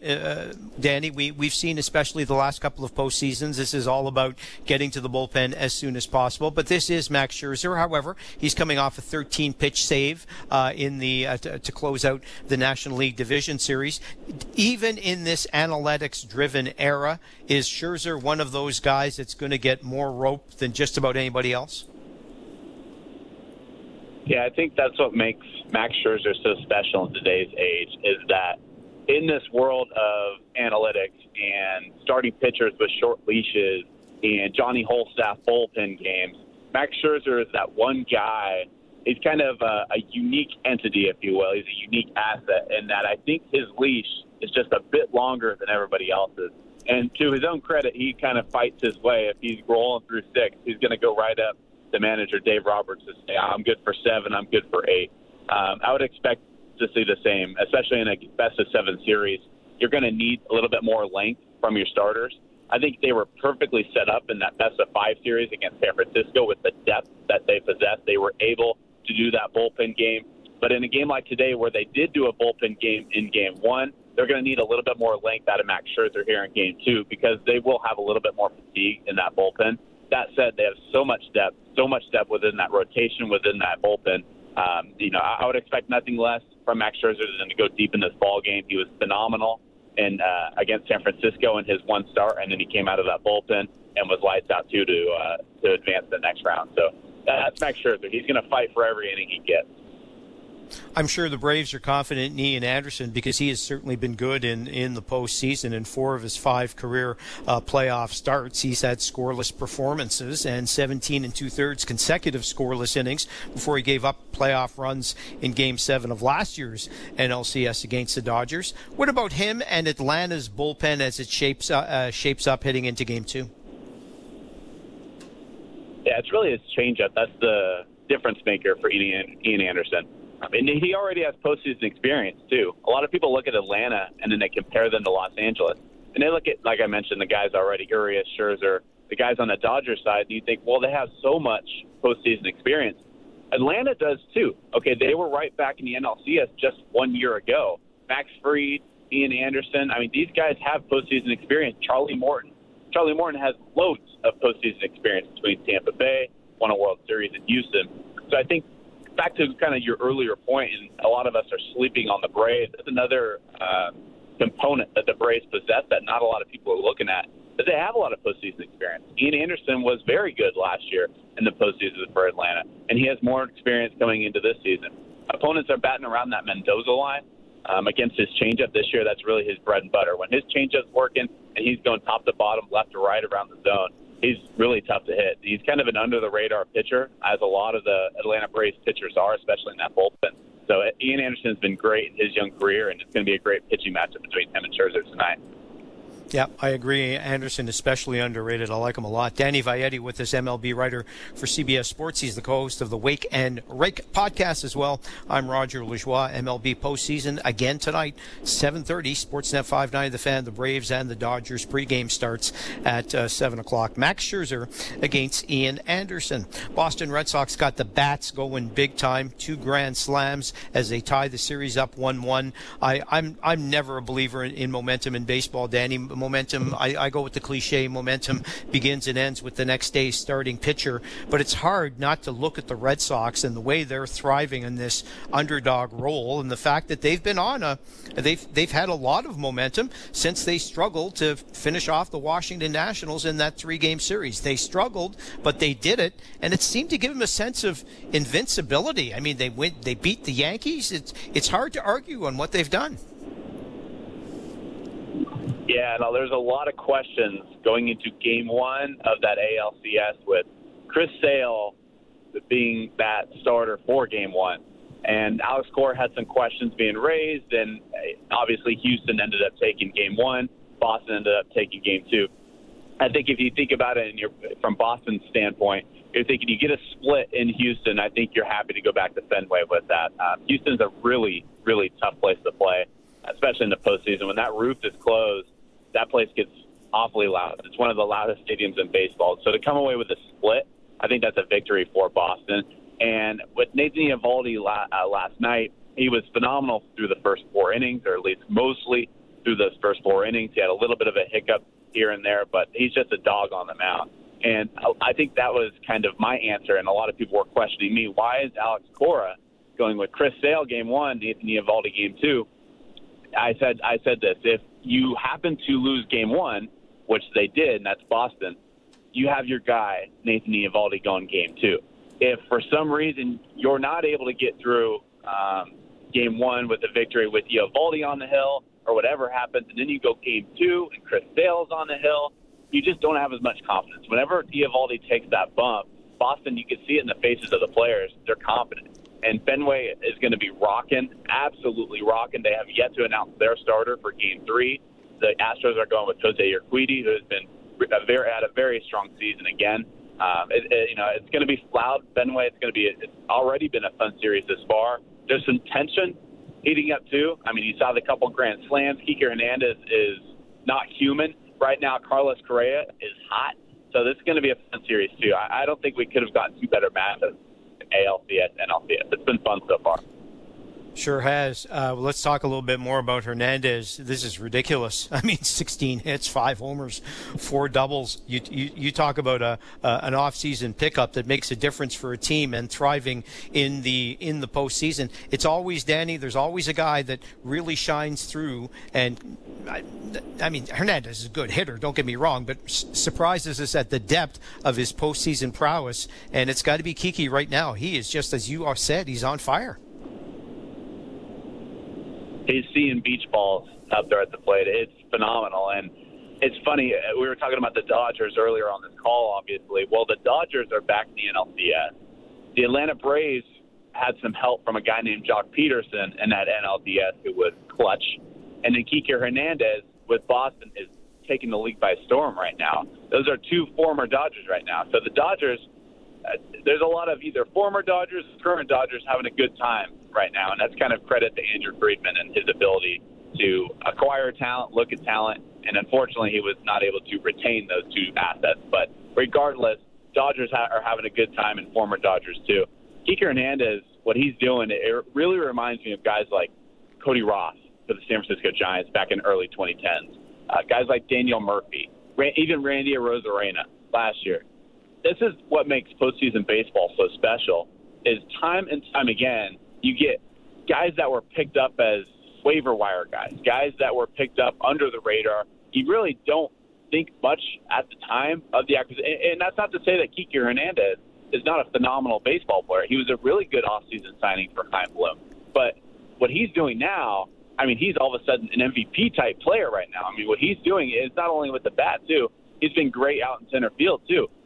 His throw, I believe it was in Game 2, either Game 2 or Game 1. I'm drawing a blank on which game it was. But he had a throw from center field to home plate. I believe it was Altuve who was scoring from third base. Well, the throw didn't end up mattering because the run ended up scoring. But that throw, the miles per hour from Kike's arm to home plate, was clocked at over 98 miles per hour. It was the hardest ball thrown from a center fielder to home plate in 2 years. That was shared out by Sarah Langs, credit to her. But he's not only doing it at the dish, but he's doing it in the outfield too. So Kike Hernandez is not from this planet right now. And in the postseason, that's all you need. One guy to get hot. You need a Cody Ross, a Daniel Murphy, a Randy Arozarena, and Kike Hernandez is providing that right now. He certainly is. So, you can imagine the angst here, Danny, of Blue Jay fans, because we were talking about, recency bias and everything else. If you look at the last, 30 games of the regular season, a lot of Toronto fans thought the Blue Jays were as good as anybody in baseball. And likely they were. Their record certainly indicates that they were right near the top. They didn't quite make it, and a lot of people would have suggested, well, you know what, the Boston Red Sox are the fourth best team, not only in the American League, but in that division. When you look at the Yankees, they did beat them in the wild card game. When you look at the Blue Jays, you look at Tampa Bay. Can you point, and we've talked about Hernandez, I get it, but can you put a finger on it, how a team like Boston can barely qualify for the postseason and then get to the postseason and not look like the same team? I know it happens all the time. The playoffs are a new season. It's an old cliche, and we talk about it all the time. But this year's Red Sox performing at the level they are now, I mean, Danny, I'm going to be stunned if the Boston Red Sox are playing in the World Series. And after watching the first two games of the series against Houston, there's a pretty good chance I think that can happen, especially with the series going back to Fenway. How do you read the Red Sox? It happens time and time again, right? Every year there's that one. I mean, the 2019 Nationals, there were like 10 games under 500 in I believe it was June, and then they ended up winning the World Series as a wild card team. I mentioned Cody Ross earlier. San Francisco Giants, 2010, 2012, 2014. We see so often the best team that season, at least regular season-wise, they're not always the ones ending up on top. And I just think that's what makes baseball so great. Because when you compare it to other sports, I mean, college football, for example, every year, this year's a little different with Clemson not being so great, but every year it seems like it's Clemson, Alabama, Georgia, and Notre Dame. And those year four, and they beat up on one another, and normally it's Alabama ending up on top. Well, this year, when you compare it to baseball, it's ever-changing. I mean, the Yankees are obviously your powerhouse, your 27-time world champions, but I think a lot of criticism goes to Major League Baseball because of the lack of a salary floor or a salary cap. But we're seeing over time, there's a lot of teams in it every year, different teams in this postseason every single year. It's ever-changing. We have really yet to see a true dynasty in Major League Baseball. You could make the case for San Francisco in the early 2010s. You can obviously with the New York Yankees back in the 90s, but, I mean, it's been decades since we talked about a dynasty in Major League Baseball. And I think that's a good thing because you're seeing polarity across the league. You're seeing a lot of competitiveness. You're seeing a lot of teams competing, different teams year in and year out. The AL East is really, really tough. I think Toronto, just to kind of feed into your audience here, Toronto's in a really good spot. I know a lot of people were disappointed with how they finished, but Toronto, I think they're ahead of their time right now, and they're going to have some even more money to spend in this free agency. I really hope they're able to retain Robbie Ray, but that American League East, it's going to be tough for years to come. It's always the case indeed, and we're seeing it. The Red Sox survive. They're tied with Houston 1-1. Atlanta and the Dodgers. Game 2 tonight goes at 7:30 p.m. We have it starting with the pregame at 7 o'clock right here on Sportsnet 590 The Fan. Max Scherzer against Ian Anderson. Danny Vietti, MLB writer for CBS Sports, the host of the Wake and Rake podcast as well, joining us here on The Fan. Danny, it's always great to chat with you. Thanks so much. Enjoy the rest of the playoffs. Always a pleasure, Roger. Thank you. Thank you. Danny Vietti joining us from CBS Sports. Always great stuff from him. I'm stunned by the Red Sox. And I know we've seen it so many times over the years, Danny mentioning it. Teams come from nowhere. We get it. Playoffs, whole new season. This year's Red Sox doing it. My goodness. Watching that Washington series, I was convinced, lucky. Hate to say lucky, but lucky. Now they're good. You got to be good to be lucky, right? The old cliche. Well, that's the case with the Red Sox. They're good now, and they are playing some great baseball. They head back to Fenway. That series tied at 1. They've got a puncher's chance of moving on even further. We shall see. How would you feel about that, Blue Jay fans? How would you feel if the Boston Red Sox won the World Series? That's the question on Twitter at TheRaj590, at TheRaj590 in our show poll. Who do you want to win the World Series, Jays fans? 53.7% of you say Atlanta. 30.9% of you say Los Angeles. 5.7% say Houston. and 9.8% say the Red Sox. I'm surprised the Red Sox are that heavy when you consider their divisional rivals. Barbara Trix tweets in, I was going to go for the Giants versus Rays, but alas, hopefully it will be Dodgers-Astros instead, with the Dodgers winning the World Series. Thank you. Victoria tweets in, I'm a fan of all teams all season except Atlanta. San Francisco Giants are out, so it's LA Dodgers moving forward. Victoria, thank you. Tony tweets in, this is difficult. Yes, it is, isn't it, Tony? If you're a Jays fan watching this.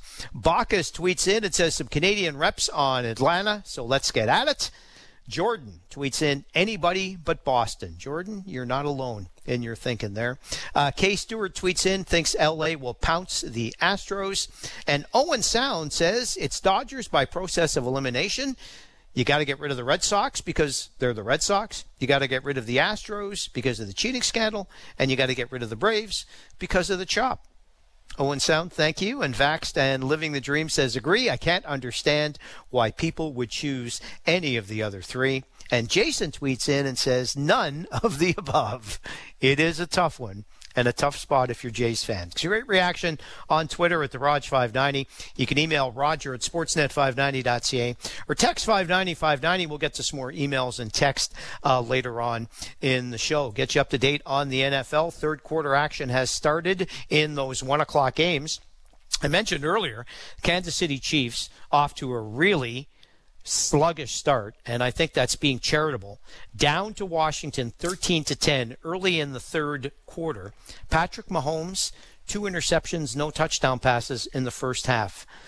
I don't know, no alarm bells in Kansas City. They're too good. They're too deep not to get it straightened out, but that is not the start anybody saw coming from them. The Rams are off to a fabulous start. They lead the Giants 28-3. Third quarter just about to get underway at MetLife Stadium there. Colts on top of the Texans 17-3. Third quarter has started in that one. Bengals routing the Lions 17-0. Mixon with a 40-yard touchdown among the Bengals touchdowns in that one. 10 minutes to go in the third quarter there. Long year ahead at Ford Field, unfortunately, for Lions fans. Packers up 10-7 on the Bears early in the third quarter at Soldier Field. Pretty good defensive battle going there. Ravens have the offense going. They lead the Chargers 24-6. 7:39 to go in the third quarter there. And the Vikings up on top of the Panthers 12-10 at the half at Bank of America Stadium. Those are all the 1 o'clock starts. 4 o'clock starts, Cardinals at Browns, Raiders at Broncos, Cowboys at Patriots. Sunday nighter is the Seahawks and the Steelers, and the Bills and Titans go on Monday. So another fascinating week as always in the NFL. I'm Roger Lajoie, Sportsnet Today. Coming up in our final hour, Joshua Cloak is the Leafs and Canadians writer, or Canadian soccer writer, I should say, for The Athletic. We'll talk about the Maple Leafs. A lot of you Leaf fans swear you've had enough of this team and you're off the bandwagon. We'll hear from you by your comments as well, and we'll hear from Joshua's comments on the Leafs' 2-1 start to the season. And speaking of the NFL, Lee Hacksaw Hamilton is a legendary sports talk show host in San Diego, joins us on a regular basis on Sportsnet Today and always has great insight on the NFL. We'll check in on all the games and how they're going as well. Don't forget, again, Game 2 of the NLCS between the Braves and the Dodgers tonight, 7:30, right here on Sportsnet 590, The Fan. Until 4 o'clock, it is Sportsnet Today, though, on Sportsnet 590, The Fan. I'm Roger Lajoie. The sports information you can't live without is right here on Sportsnet Today. Sportsnet 590 The Fan.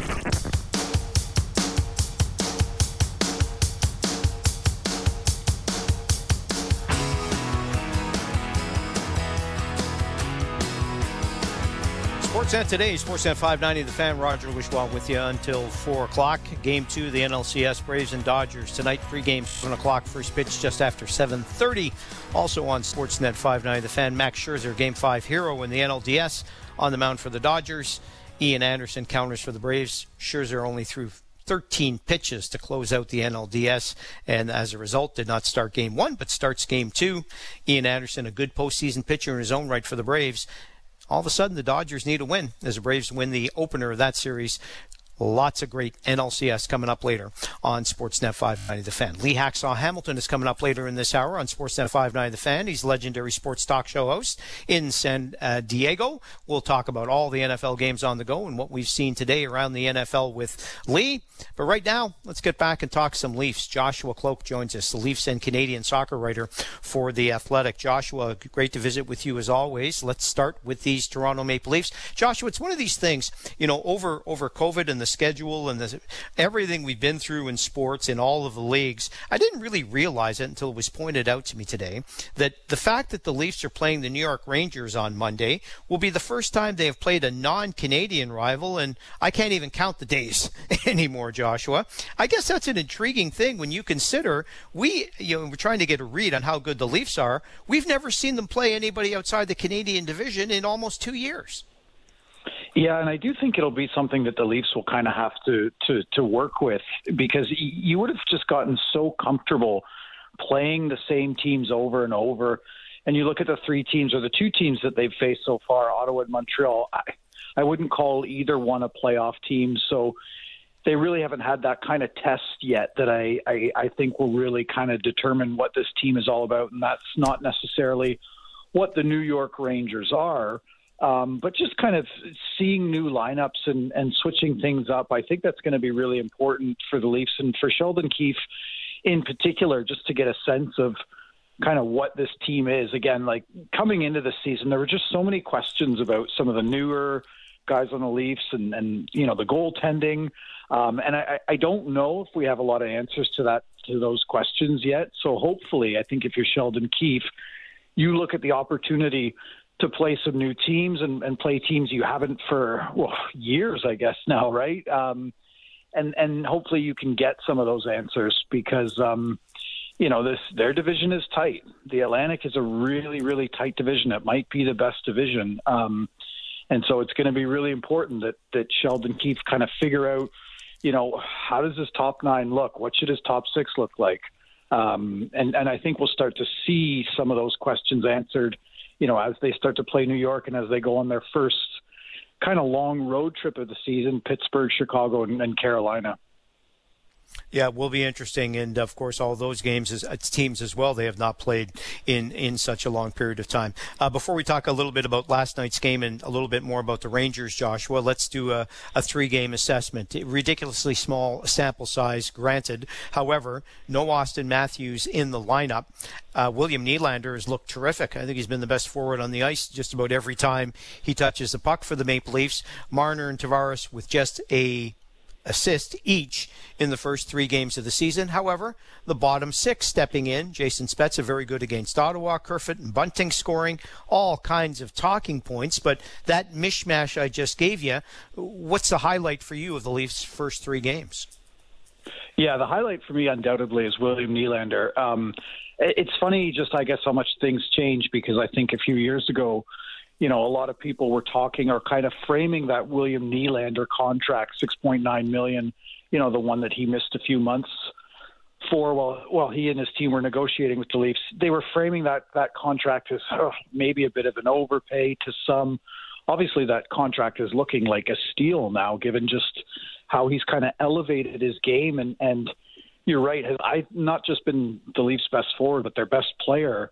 I mean, going back into the playoffs last year against Montreal, William Nylander is just showing that kind of confidence. And to me, what's interesting, watching Nylander, he's going to areas of the ice that he wasn't always going to in seasons past, right? He's winning battles, and he's not doing so with, serious physicality, but he's doing so with his agility, and he's showing that he can win battles, and you don't necessarily have to do that by throwing your body around. So we're just seeing that kind of confidence and playmaking from William Nylander that is, again, elevating his game and making him look like one of the more dynamic forwards in the NHL right now. Michael Bunting is another player that has really, really impressed me. He's come as advertised, just in his grittiness, his physicality, and he gets to areas of the ice, right in front of the net. Those dirty areas that I think, if you looked at this Leafs team last year, and I know Sheldon Keefe and Kyle Dubas have talked about this, they didn't necessarily have those guys that would score those quote-unquote playoff-type goals, right? Those those dirty goals, and you see Michael Bunting showing a real willingness to get to those areas.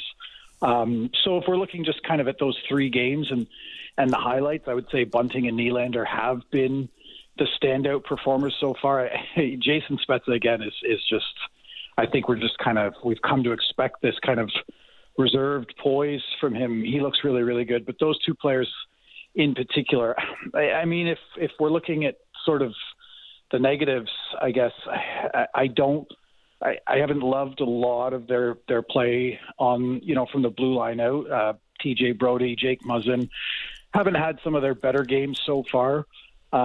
Jake Muzzin missed today's practice just due to a maintenance day. So I think that's probably a work in progress as well, maybe a bit surprising given that there wasn't a lot of turnover on the blue line. But I think if you look at where they're at, not having Auston Matthews in the lineup for the first 3 games, they probably feel okay about where they are, with obviously a lot of room for improvement. And we're talking about, Mitch Marner's production. I think he's looked fine, but, probably needs to produce a little bit more.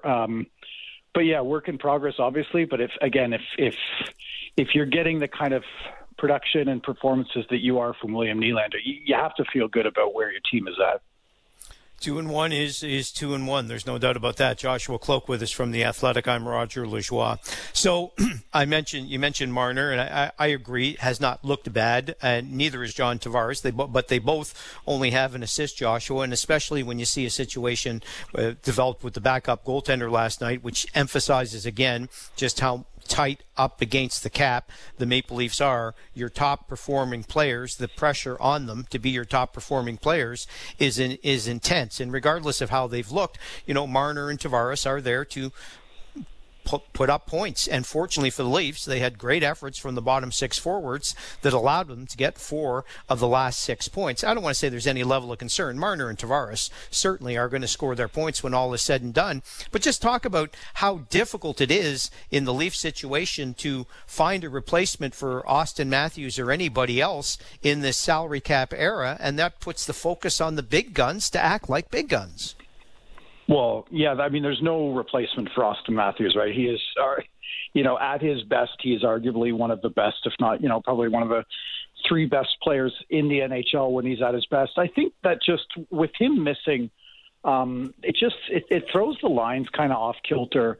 And these are lines that I think Sheldon Keefe really depended on last year. And I think, he put in the time to make sure that these guys developed the chemistry needed to execute at the highest level. And so if you're Mitch Marner, right, you're playing, with John Tavares up on the first line through these 3 games, which you haven't done for some time. And then you have Nick Ritchie, a completely new player, on the other side. And again, if we're talking downsides or negatives, I don't think Nick Ritchie has looked really comfortable yet or even effective yet with the Leafs. Again, it's early. So that's kind of the caveat with Marner. And again, if you're John Tavares, like you're going to produce more, you're going to get better opportunities when you're playing with William Nylander. And again, like with him, and I really like that line of Bunting, Tavares, and Nylander. It just brings a little bit of everything. And none of those 3 guys are short on effort.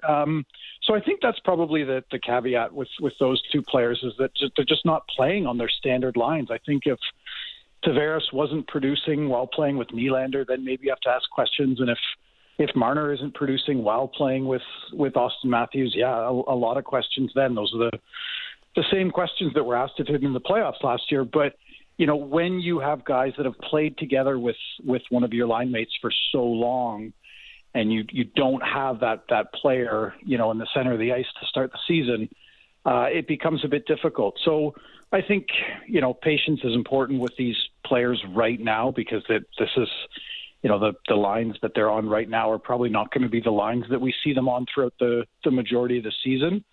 I know I've used this a few times, but it's a work in progress, and it's still very, very early in the season, as Jason Spezza reminded, the Leafs media corps the other day. Well, very true indeed.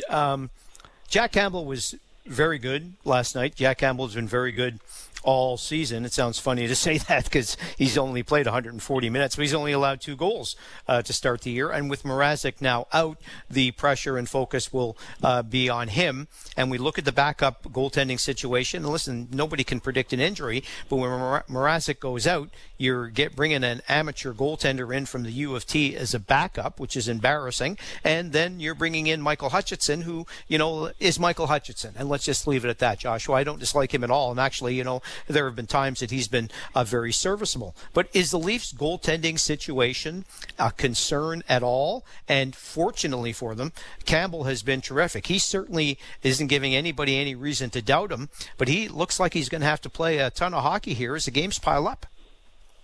I mean, I think the Leafs goaltending situation was a concern before the season even started, before Mrazek gets hurt, right? If you look at kind of across the league, there were a lot of league-wide kind of polls in different websites that, would rank the different goalie tandems and the different starting goalies across the league. And the Leafs, scored quite low. And I think justifiably so, because even though Jack Campbell looked, like a bona fide number one goalie last year, he also did it for, not even a half season when you look at the games that he played. So it's fair to question whether or not Jack Campbell can play the way he did last year over 82 games. I mean, I do think that, with him knowing the net will be his for the next 2 weeks, that's going to build his confidence, because that's kind of the flip side of a tandem goalie setup. Yes, the optimist would lead you to believe that it would push each goalie to kind of be at their best. But if we're talking the mental side, knowing, having to look over your shoulder quite often and wondering how the other guy's doing, there's a serious kind of, negative mental aspect to that. So if you're Jack Campbell, you have the net, probably I would imagine Michael Hutchinson gets at least one of the back-to-backs. But otherwise, Jack Campbell knows it's his goal, and so hopefully he's able to just go and play free of any distractions, right? So I think there were questions coming into the season, and I don't think we have anything close to an answer so far. But again, if you're an optimist, Jack Campbell now has the net, and you can see what he's able to do, when he knows he's the guy. He was the guy last year, and that's how he played the way he did. So I mean, if Jack Campbell falters, we have a big problem in Toronto. But I think if we're just looking at it, these 14 days that Mrazek is going to be out, it's not a serious cause for concern right now. No, it's still early, and 14 days is certainly not a long period of time. Hopefully he's back, though, and provides some stability. You already talked about concern about the back end and how good that is, and that obviously ties into goaltending and the team's ability to play good defense and come playoff time, Joshua, play a tight checking a style. That all said, the Leafs haven't, run and gunned anybody to get to 2-1. They've just been okay and good goaltending, good offensive production from bottom six forwards. Nothing spectacular about it. What's your level of confidence in this team being able to win games? Well, the way they did against Ottawa last night, 3-1, getting some key goals early, a good start, and some good goaltending.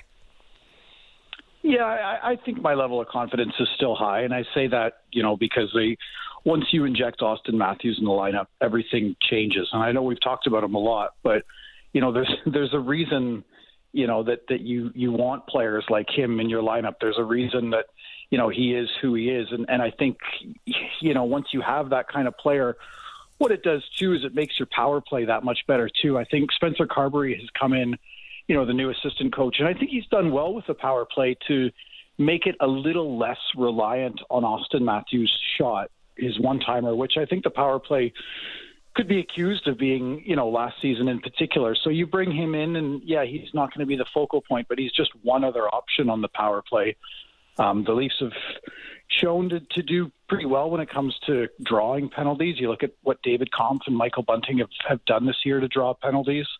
So that's a strength too. But I guess just in terms of level of confidence, I think this team is going to be fine, maybe more than fine, because I do think some of the players that we've talked about are going to continue to take that next step in their career, right? If I have confidence in William Nylander's game getting to, a 35, 40 goal pace. I have confidence in Austin Matthews scoring, 55 goals this year. I have confidence in Mitch Marner being able to block out the noise that's kind of surrounded him and play kind of liberated as he's looked to me throughout the first 3 games.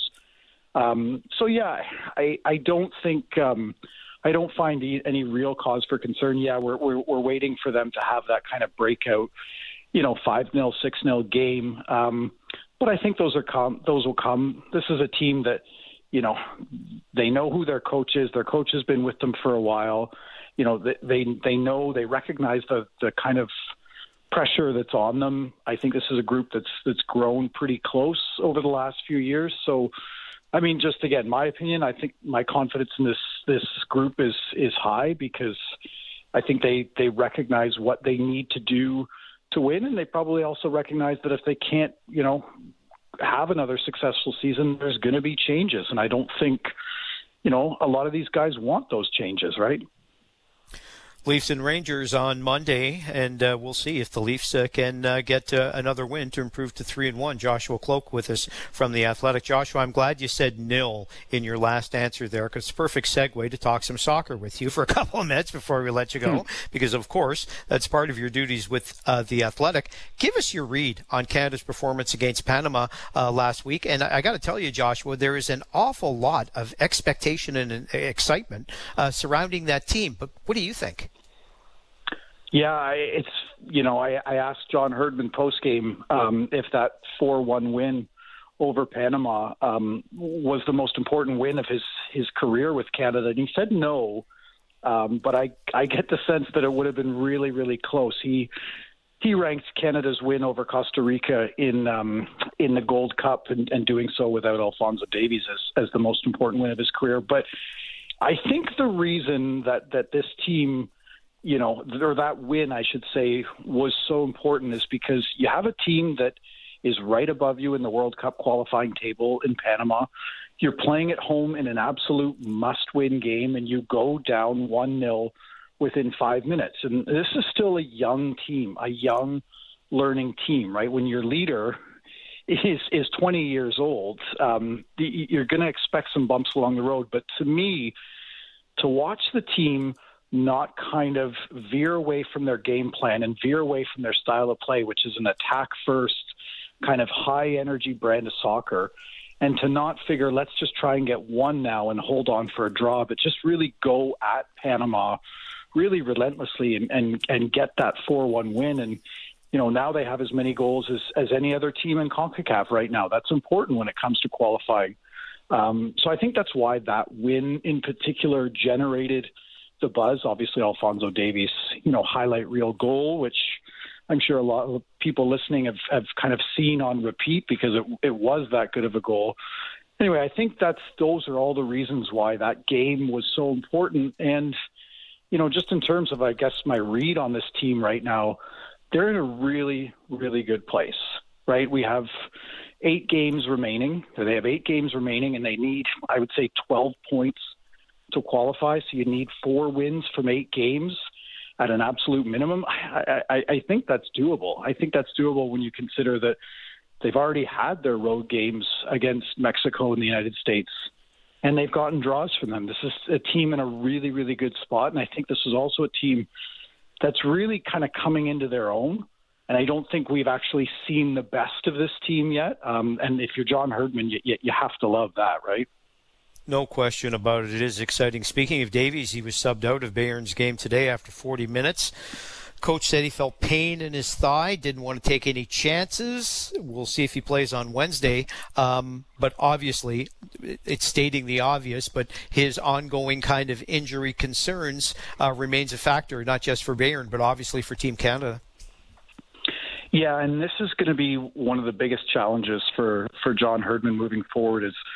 It's kind of a double-edged sword, right? You have your best players in the world playing, in more competitions, playing in Champions League. And look, that's great. That's a sign of your program and your squad evolving and growing in a way that they would want, right? They want their players playing in those big moment games because that develops the kind of confidence that you'll need to qualify for World Cup. The flip side of that is it means your players are going to be asked to play so much more. Bayern has a Champions League game on Wednesday against Benfica, and this is after playing 3 full matches for Canada.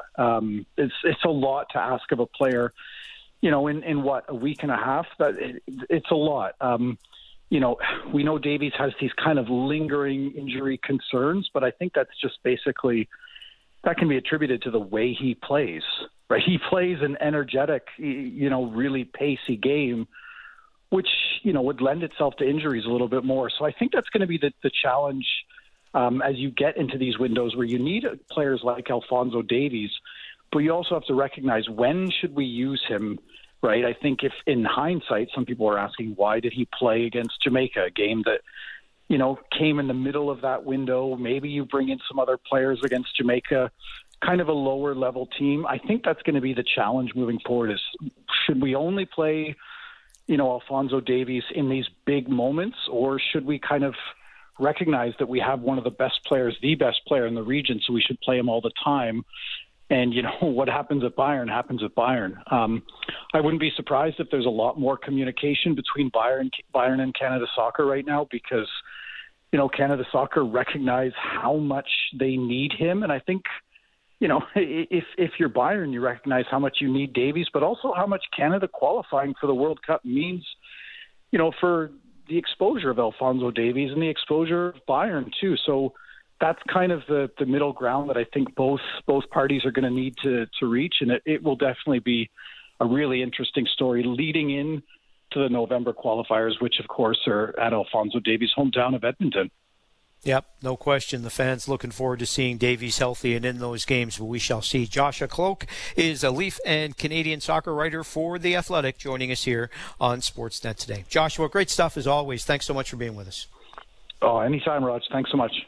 Thank you. Joshua Cloak joining us from The Athletic. We'll see. Hopefully Davies not serious. And again, coach just saying didn't want to take any risk, and hopefully he can play on Wednesday for Bayern. We shall see. Let's listen in to some of your comments here as I read them on text. 590. Maple Leaf fans, little sour on the team.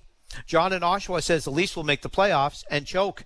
No cup again this year, and bye-bye Morgan Riley. Next year, they cannot afford him. John, thank you. Well, a lot can happen between now and next year, both salary cap-wise and with the Leafs. But you're not alone in your pessimism.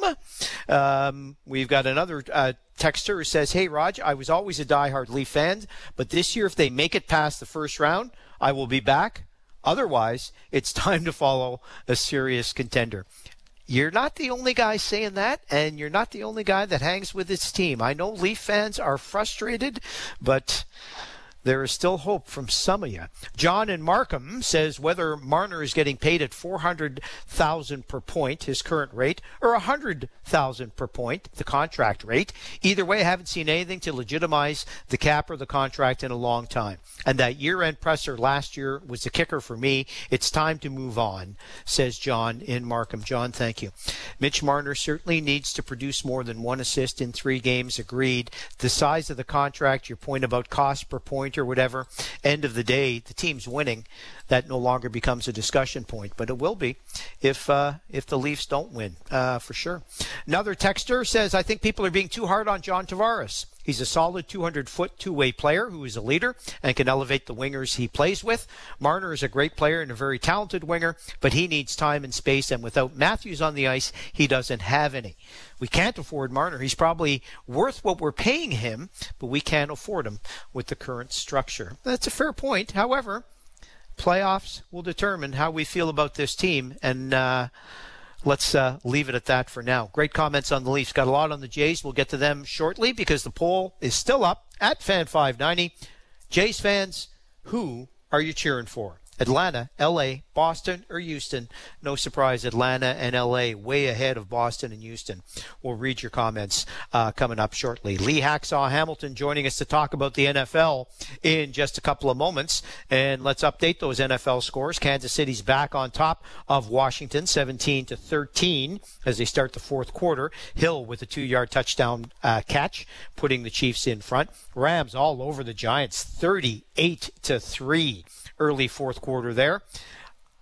Colts up on the Texans 24-3, fourth quarter at Lucas Oil Stadium as well. Bengals handing it to the Lions at Ford Field, 27-0. Enough said there. Packers up on the Bears 17-7. Jones with the latest touchdown catch in that one for the Packers. Ravens up on the Chargers 34-6, and the Vikings now ahead of the Panthers 18-17. You're all caught up on the NFL scores, but you're not caught up on how those games have gone and some of the news and notes from around the NFL, and that's what Lee Hacksaw Hamilton is going to do when he joins us in minutes. Sportsnet Today continues. I'm Roger Lajoie. Sportsnet 590, The Fan. Sportsnet 590, The Fan.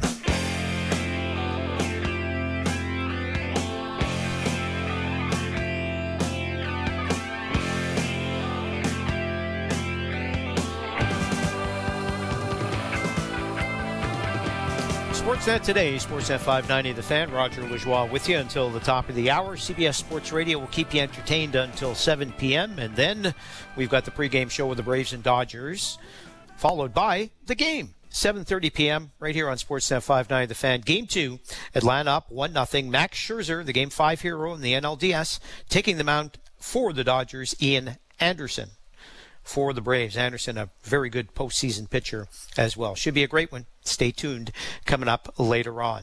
Busy week in the NFL as always, and always fun to talk NFL with Lee Hacksaw Hamilton, legendary sports talk show host in San Diego. You can get his great work at leehacksawhamilton.com, and he joins us now. Lee, always fun to chat with you, sir. Hey, we got to start, before we even talk about some of the games today, I want your read on the whole John Gruden situation, and now the ramifications that are left for the Raiders organization. A messy situation to say the least, Lee. Yeah, nice to chat with you again, Roger, across Canada. I guess the term black hole now has a new meaning as it relates to Raider football. This is a horrific set of circumstances. To me, it's a terrible betrayal of the players in that locker room. What John Gruden did, the fact that all these emails were there over a 7-year span, right to the point when he became the coach of the Raiders. I view John Gruden a little bit differently than a lot of other people. I think he's a street smart guy, but I also think he's a punk. And I think what he did was a disservice to his owner, and what he did, the way he acted, was a terrible display of disloyalty to the guys he's supposed to lead, the African-American players in that Raider locker room, and the one gay player who went public.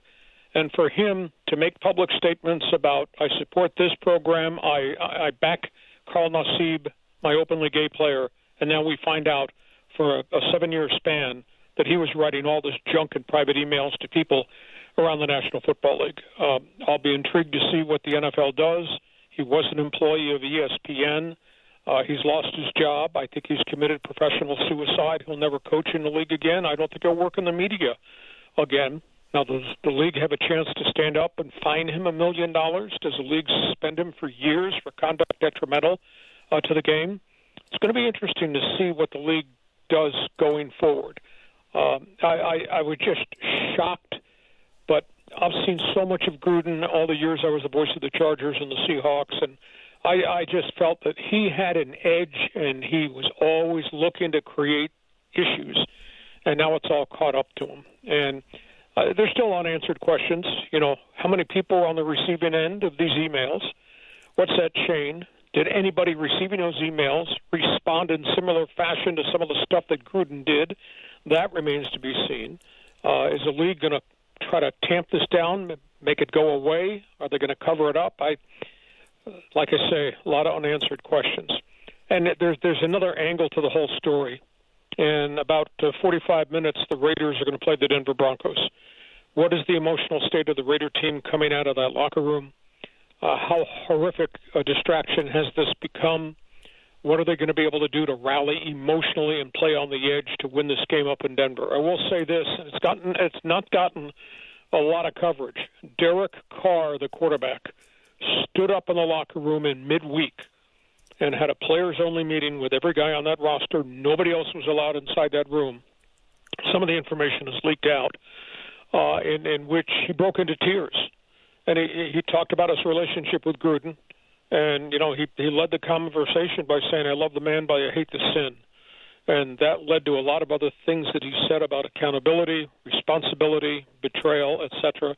I was so impressed with what Derek Carr did. He's a very quiet leader. He's had a really good career. I think the relationship with Gruden has helped him grow as a player and probably as a person. Deeply religious, his wife and 7 kids. And he broke down and wept in the middle of the speech to his teammates. So if anybody can lead them out of the abyss that John Gruden dragged him into, it's probably going to be Derek Carr. I don't think, though, we've heard the end of the story. No, not indeed. And an ugly story it is, 100%. League games going on in the NFL to talk about. And I like some of them are still about to go final, but I'm just curious. And the Chiefs now have rallied and are up on Washington 24-13. But in the early going of this season, their kind of stumbling pedestrian start has raised a few eyebrows. Do you have any kind of level of concern with the Chiefs, or at the end of the day, this is just a blip and they're going to be, right in the mix as everyone expects them to be come Super Bowl time? 17-game season. I think that gives teams a bit of leeway if they stagger, struggle, or have injury problems. There's still time to rally back. When you look closely at the Kansas City storyline, there's 2 things that stand out to me. They have 4 new offensive linemen, and maybe it takes time to indoctrinate a group to play in front of that quarterback who's not a normal standard quarterback. I'm talking about the movement ability of Patrick Mahomes, the creative genius, etc. So I just think it takes time. He's turned the ball over, which is kind of stunning, because historically under Andy Reid, they did not do that up till this point. The flip side of that, they're a defensive mess, and they've not really addressed it. Every time they make a roster move, it's like they go get another offensive guy. Well, what are you going to do about your defense? Chris Davis was given a monster contract last season and has not quite played up to that contract, has been in and out of the lineups. They've had injuries at linebacker. Secondary outside of Tyrann Mathieu is not done very much, but there is a lot of football to be played. But, it was kind of strange to see where Kansas City is, turning the ball over Sunday by Sunday and losing games, but I still think they'll rally this thing back. LA Rams have been a great story throughout the early portion of this season, and they are up 38-3 against the Giants today on the road. How impressed, how good is this Ram team going to be, Lee? Well, item A, very dynamic offense. I mean, if you pulled up a depth chart and you looked at all the skilled people they have, led by Robert Woods, Cooper Kupp, and then they add Deshaun Jackson, and they found a mixed bag at running back. They lost their top young back, Cam Akers, with a ruptured Achilles, but they've replaced him with Sonny Michel of the New England Patriots and then the second-year running back, Darrell Henderson. That's a really good group. And Matthew Stafford is not Jared Goff. Matthew Stafford throws the ball downfield. Matthew Stafford has a little bit of fire in his gut, and he's making lots of plays and throwing for lots of big yardage with the Rams. That's positive note A. Negative note B, they've lost a lot of depth on their defense, and I think that's a huge issue. I think 5 or 6 guys from that defense, a few starters led by Michael Brockers, and a whole bunch of role players that came off the bench that made things happen and were very active on the field. All those guys went other places to play in NFL free agency. So they're good. Are they good enough to be in the NFC Championship game? Well, if they find some of these young pups behind the starters who can contribute and be what they had last year that got away, then I think they're going to be right there. But there's no doubt they're dynamic offensively. Jacksonville Jaguars get a win today over the Dolphins, of course, in the overseas game. And I'm chuckling because it shows you how far that Dolphin team has fallen. And we're going to get to the Bills in a second in the Monday Nighter, Lee. But it certainly shows that the Miami Dolphins are just reeling right now. Well, a couple of items in the Miami equation. They lost Tua. Tagovailoa, the quarterback. I mean, and he played today, but he's obviously kind of out of sync. I mean, he missed 3 games with fractured ribs. That's a bit of an issue. they don't have any wide receivers. I mean, Devontae Parker and their wideouts have all been dinged and hurt the first 5-6 weeks of the season, so they're really operating the offense with one hand behind their back.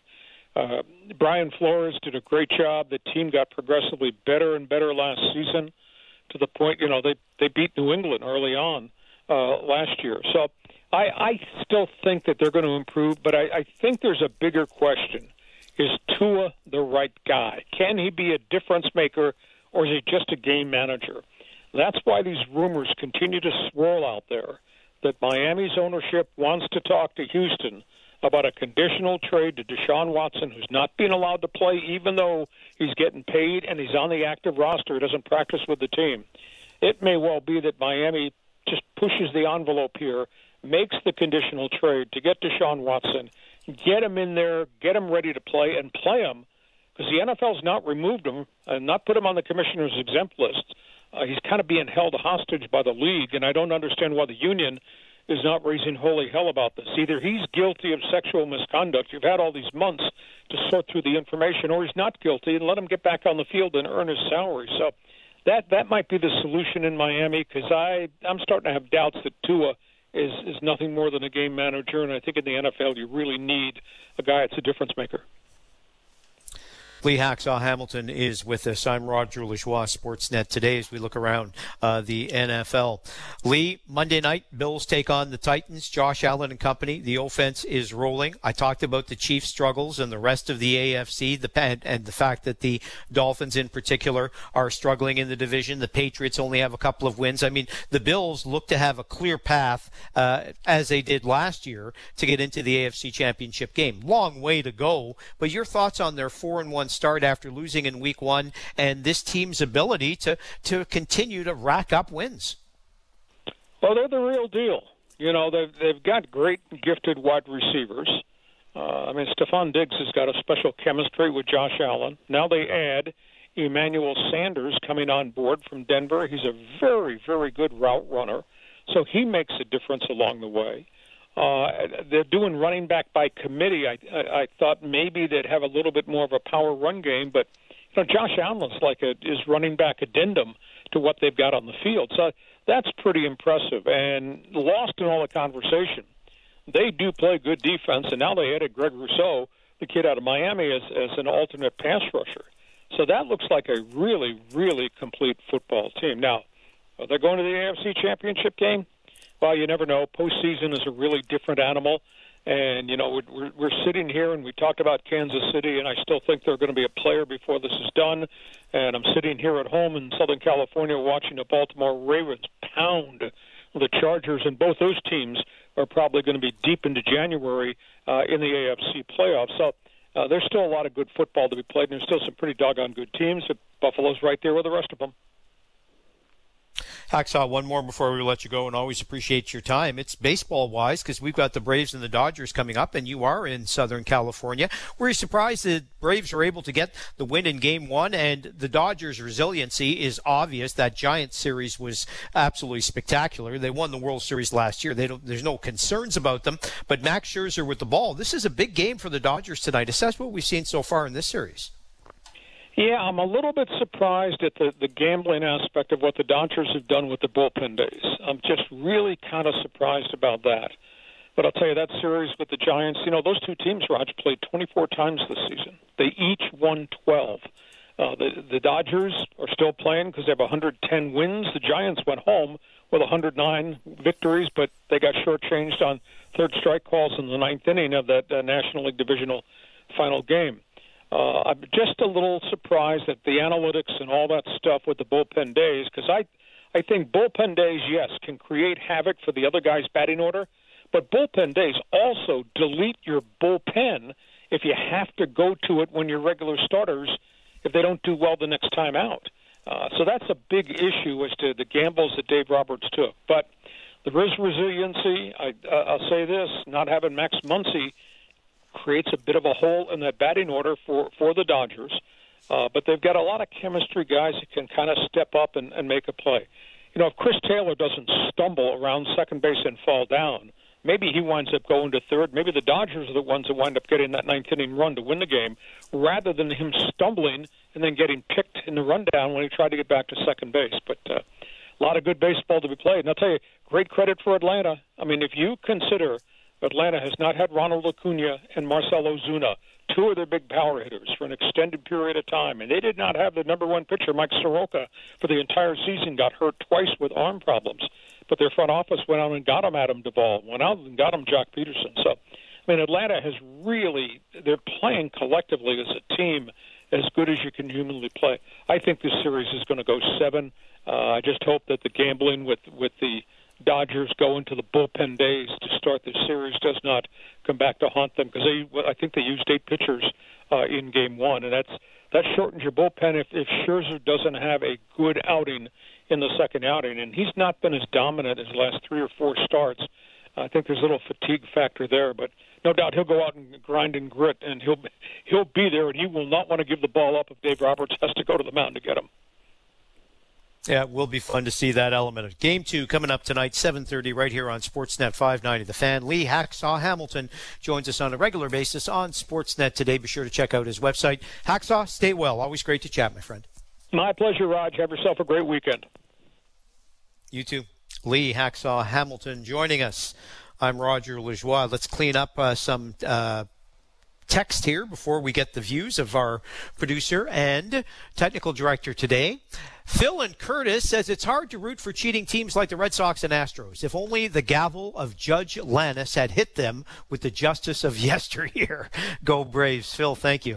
Yeah, different time, different situation. When you really look at it, what really happened to the Red Sox and the Astros as a result of that cheating from a competitive standpoint? I don't want to open up that whole can of worms, but that's a great point.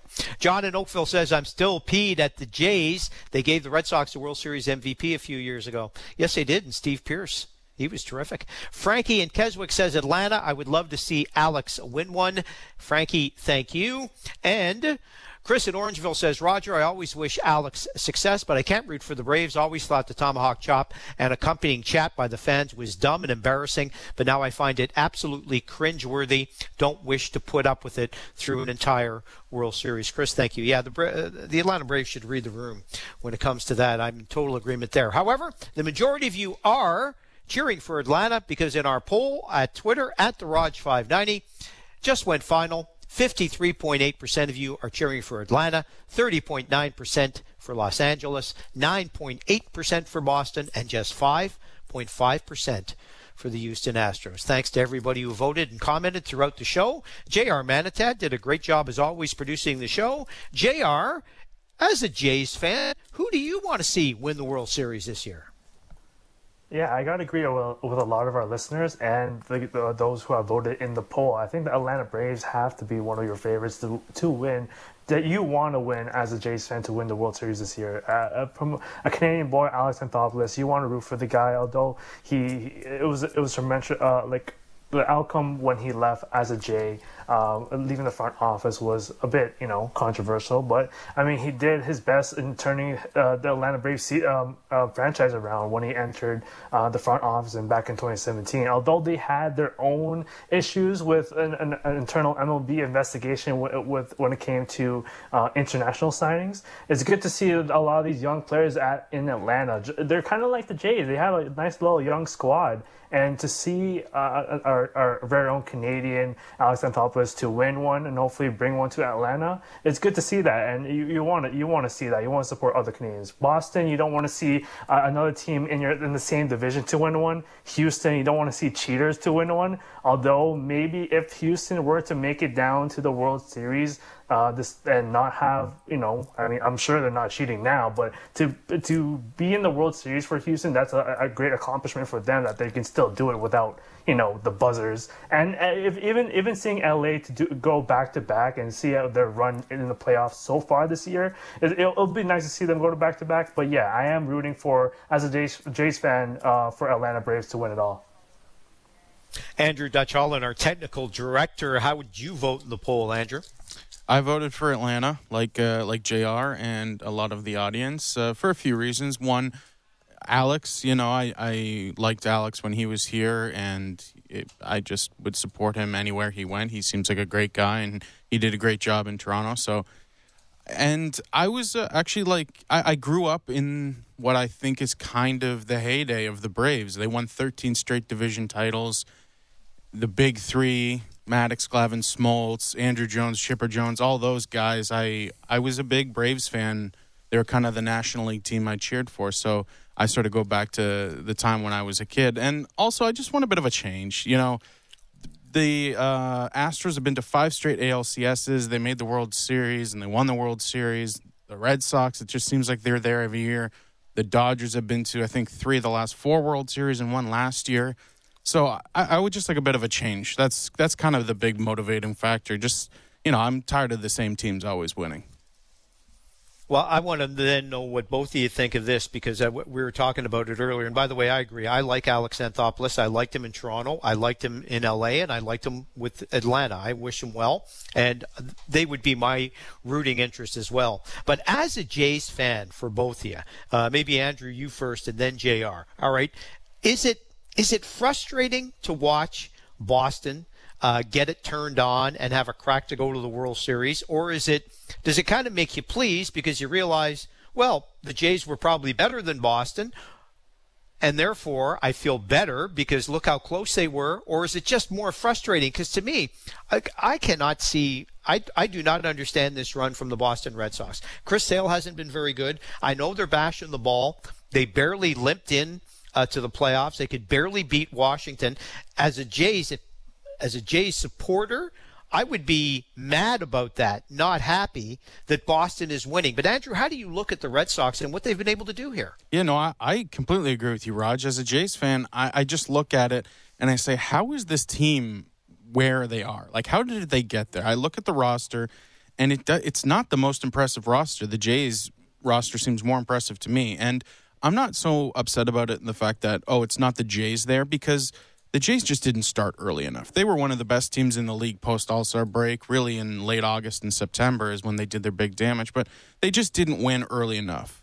So it's like, I'm not upset about that. Like, I would have preferred the Yankees, because I look at that roster and I say, oh, my God, look at that lineup. How can anyone beat that team? And they had decent enough pitching and a fantastic bullpen. That's the team I could understand being there. But the Red Sox, it just seems like I don't think they had any expectations going into this season. At least that's what I've kind of heard over the year, and they've just sort of surprised everyone. It's a little bit like the Giants, I thought, in the National League, where they did not have expectations going into this year. I think it was just kind of a, see where they're at for the future, and then they won 107 games, and clearly I thought the Dodgers had a better roster, so I wasn't surprised that they lost. So the Red Sox, it just so surprises me, and you're right. It upsets me because I'm just like, that's not a good enough roster to be a World Series champion. JR, how do you feel about the Red Sox? You got a minute here. Yeah, I'm a bit salty still about the Jays not making the playoffs because that Red Sox team right now, that should have been our spot for the Jays. And yeah, I agree with Holland. This is not a really exciting team from top to bottom. You compare them to the Yankees from top to bottom. Their lineup, what they've done during the trade deadline, what we've done at the trade deadline for the Jays. The top 2 exciting teams in the AL East are probably Houston's included there, but the Yankees and the Jays would have been nice to see them in the postseason. But yeah, it's weird to see the Boston Red Sox in the postseason. It should have been us. It should have been the Jays.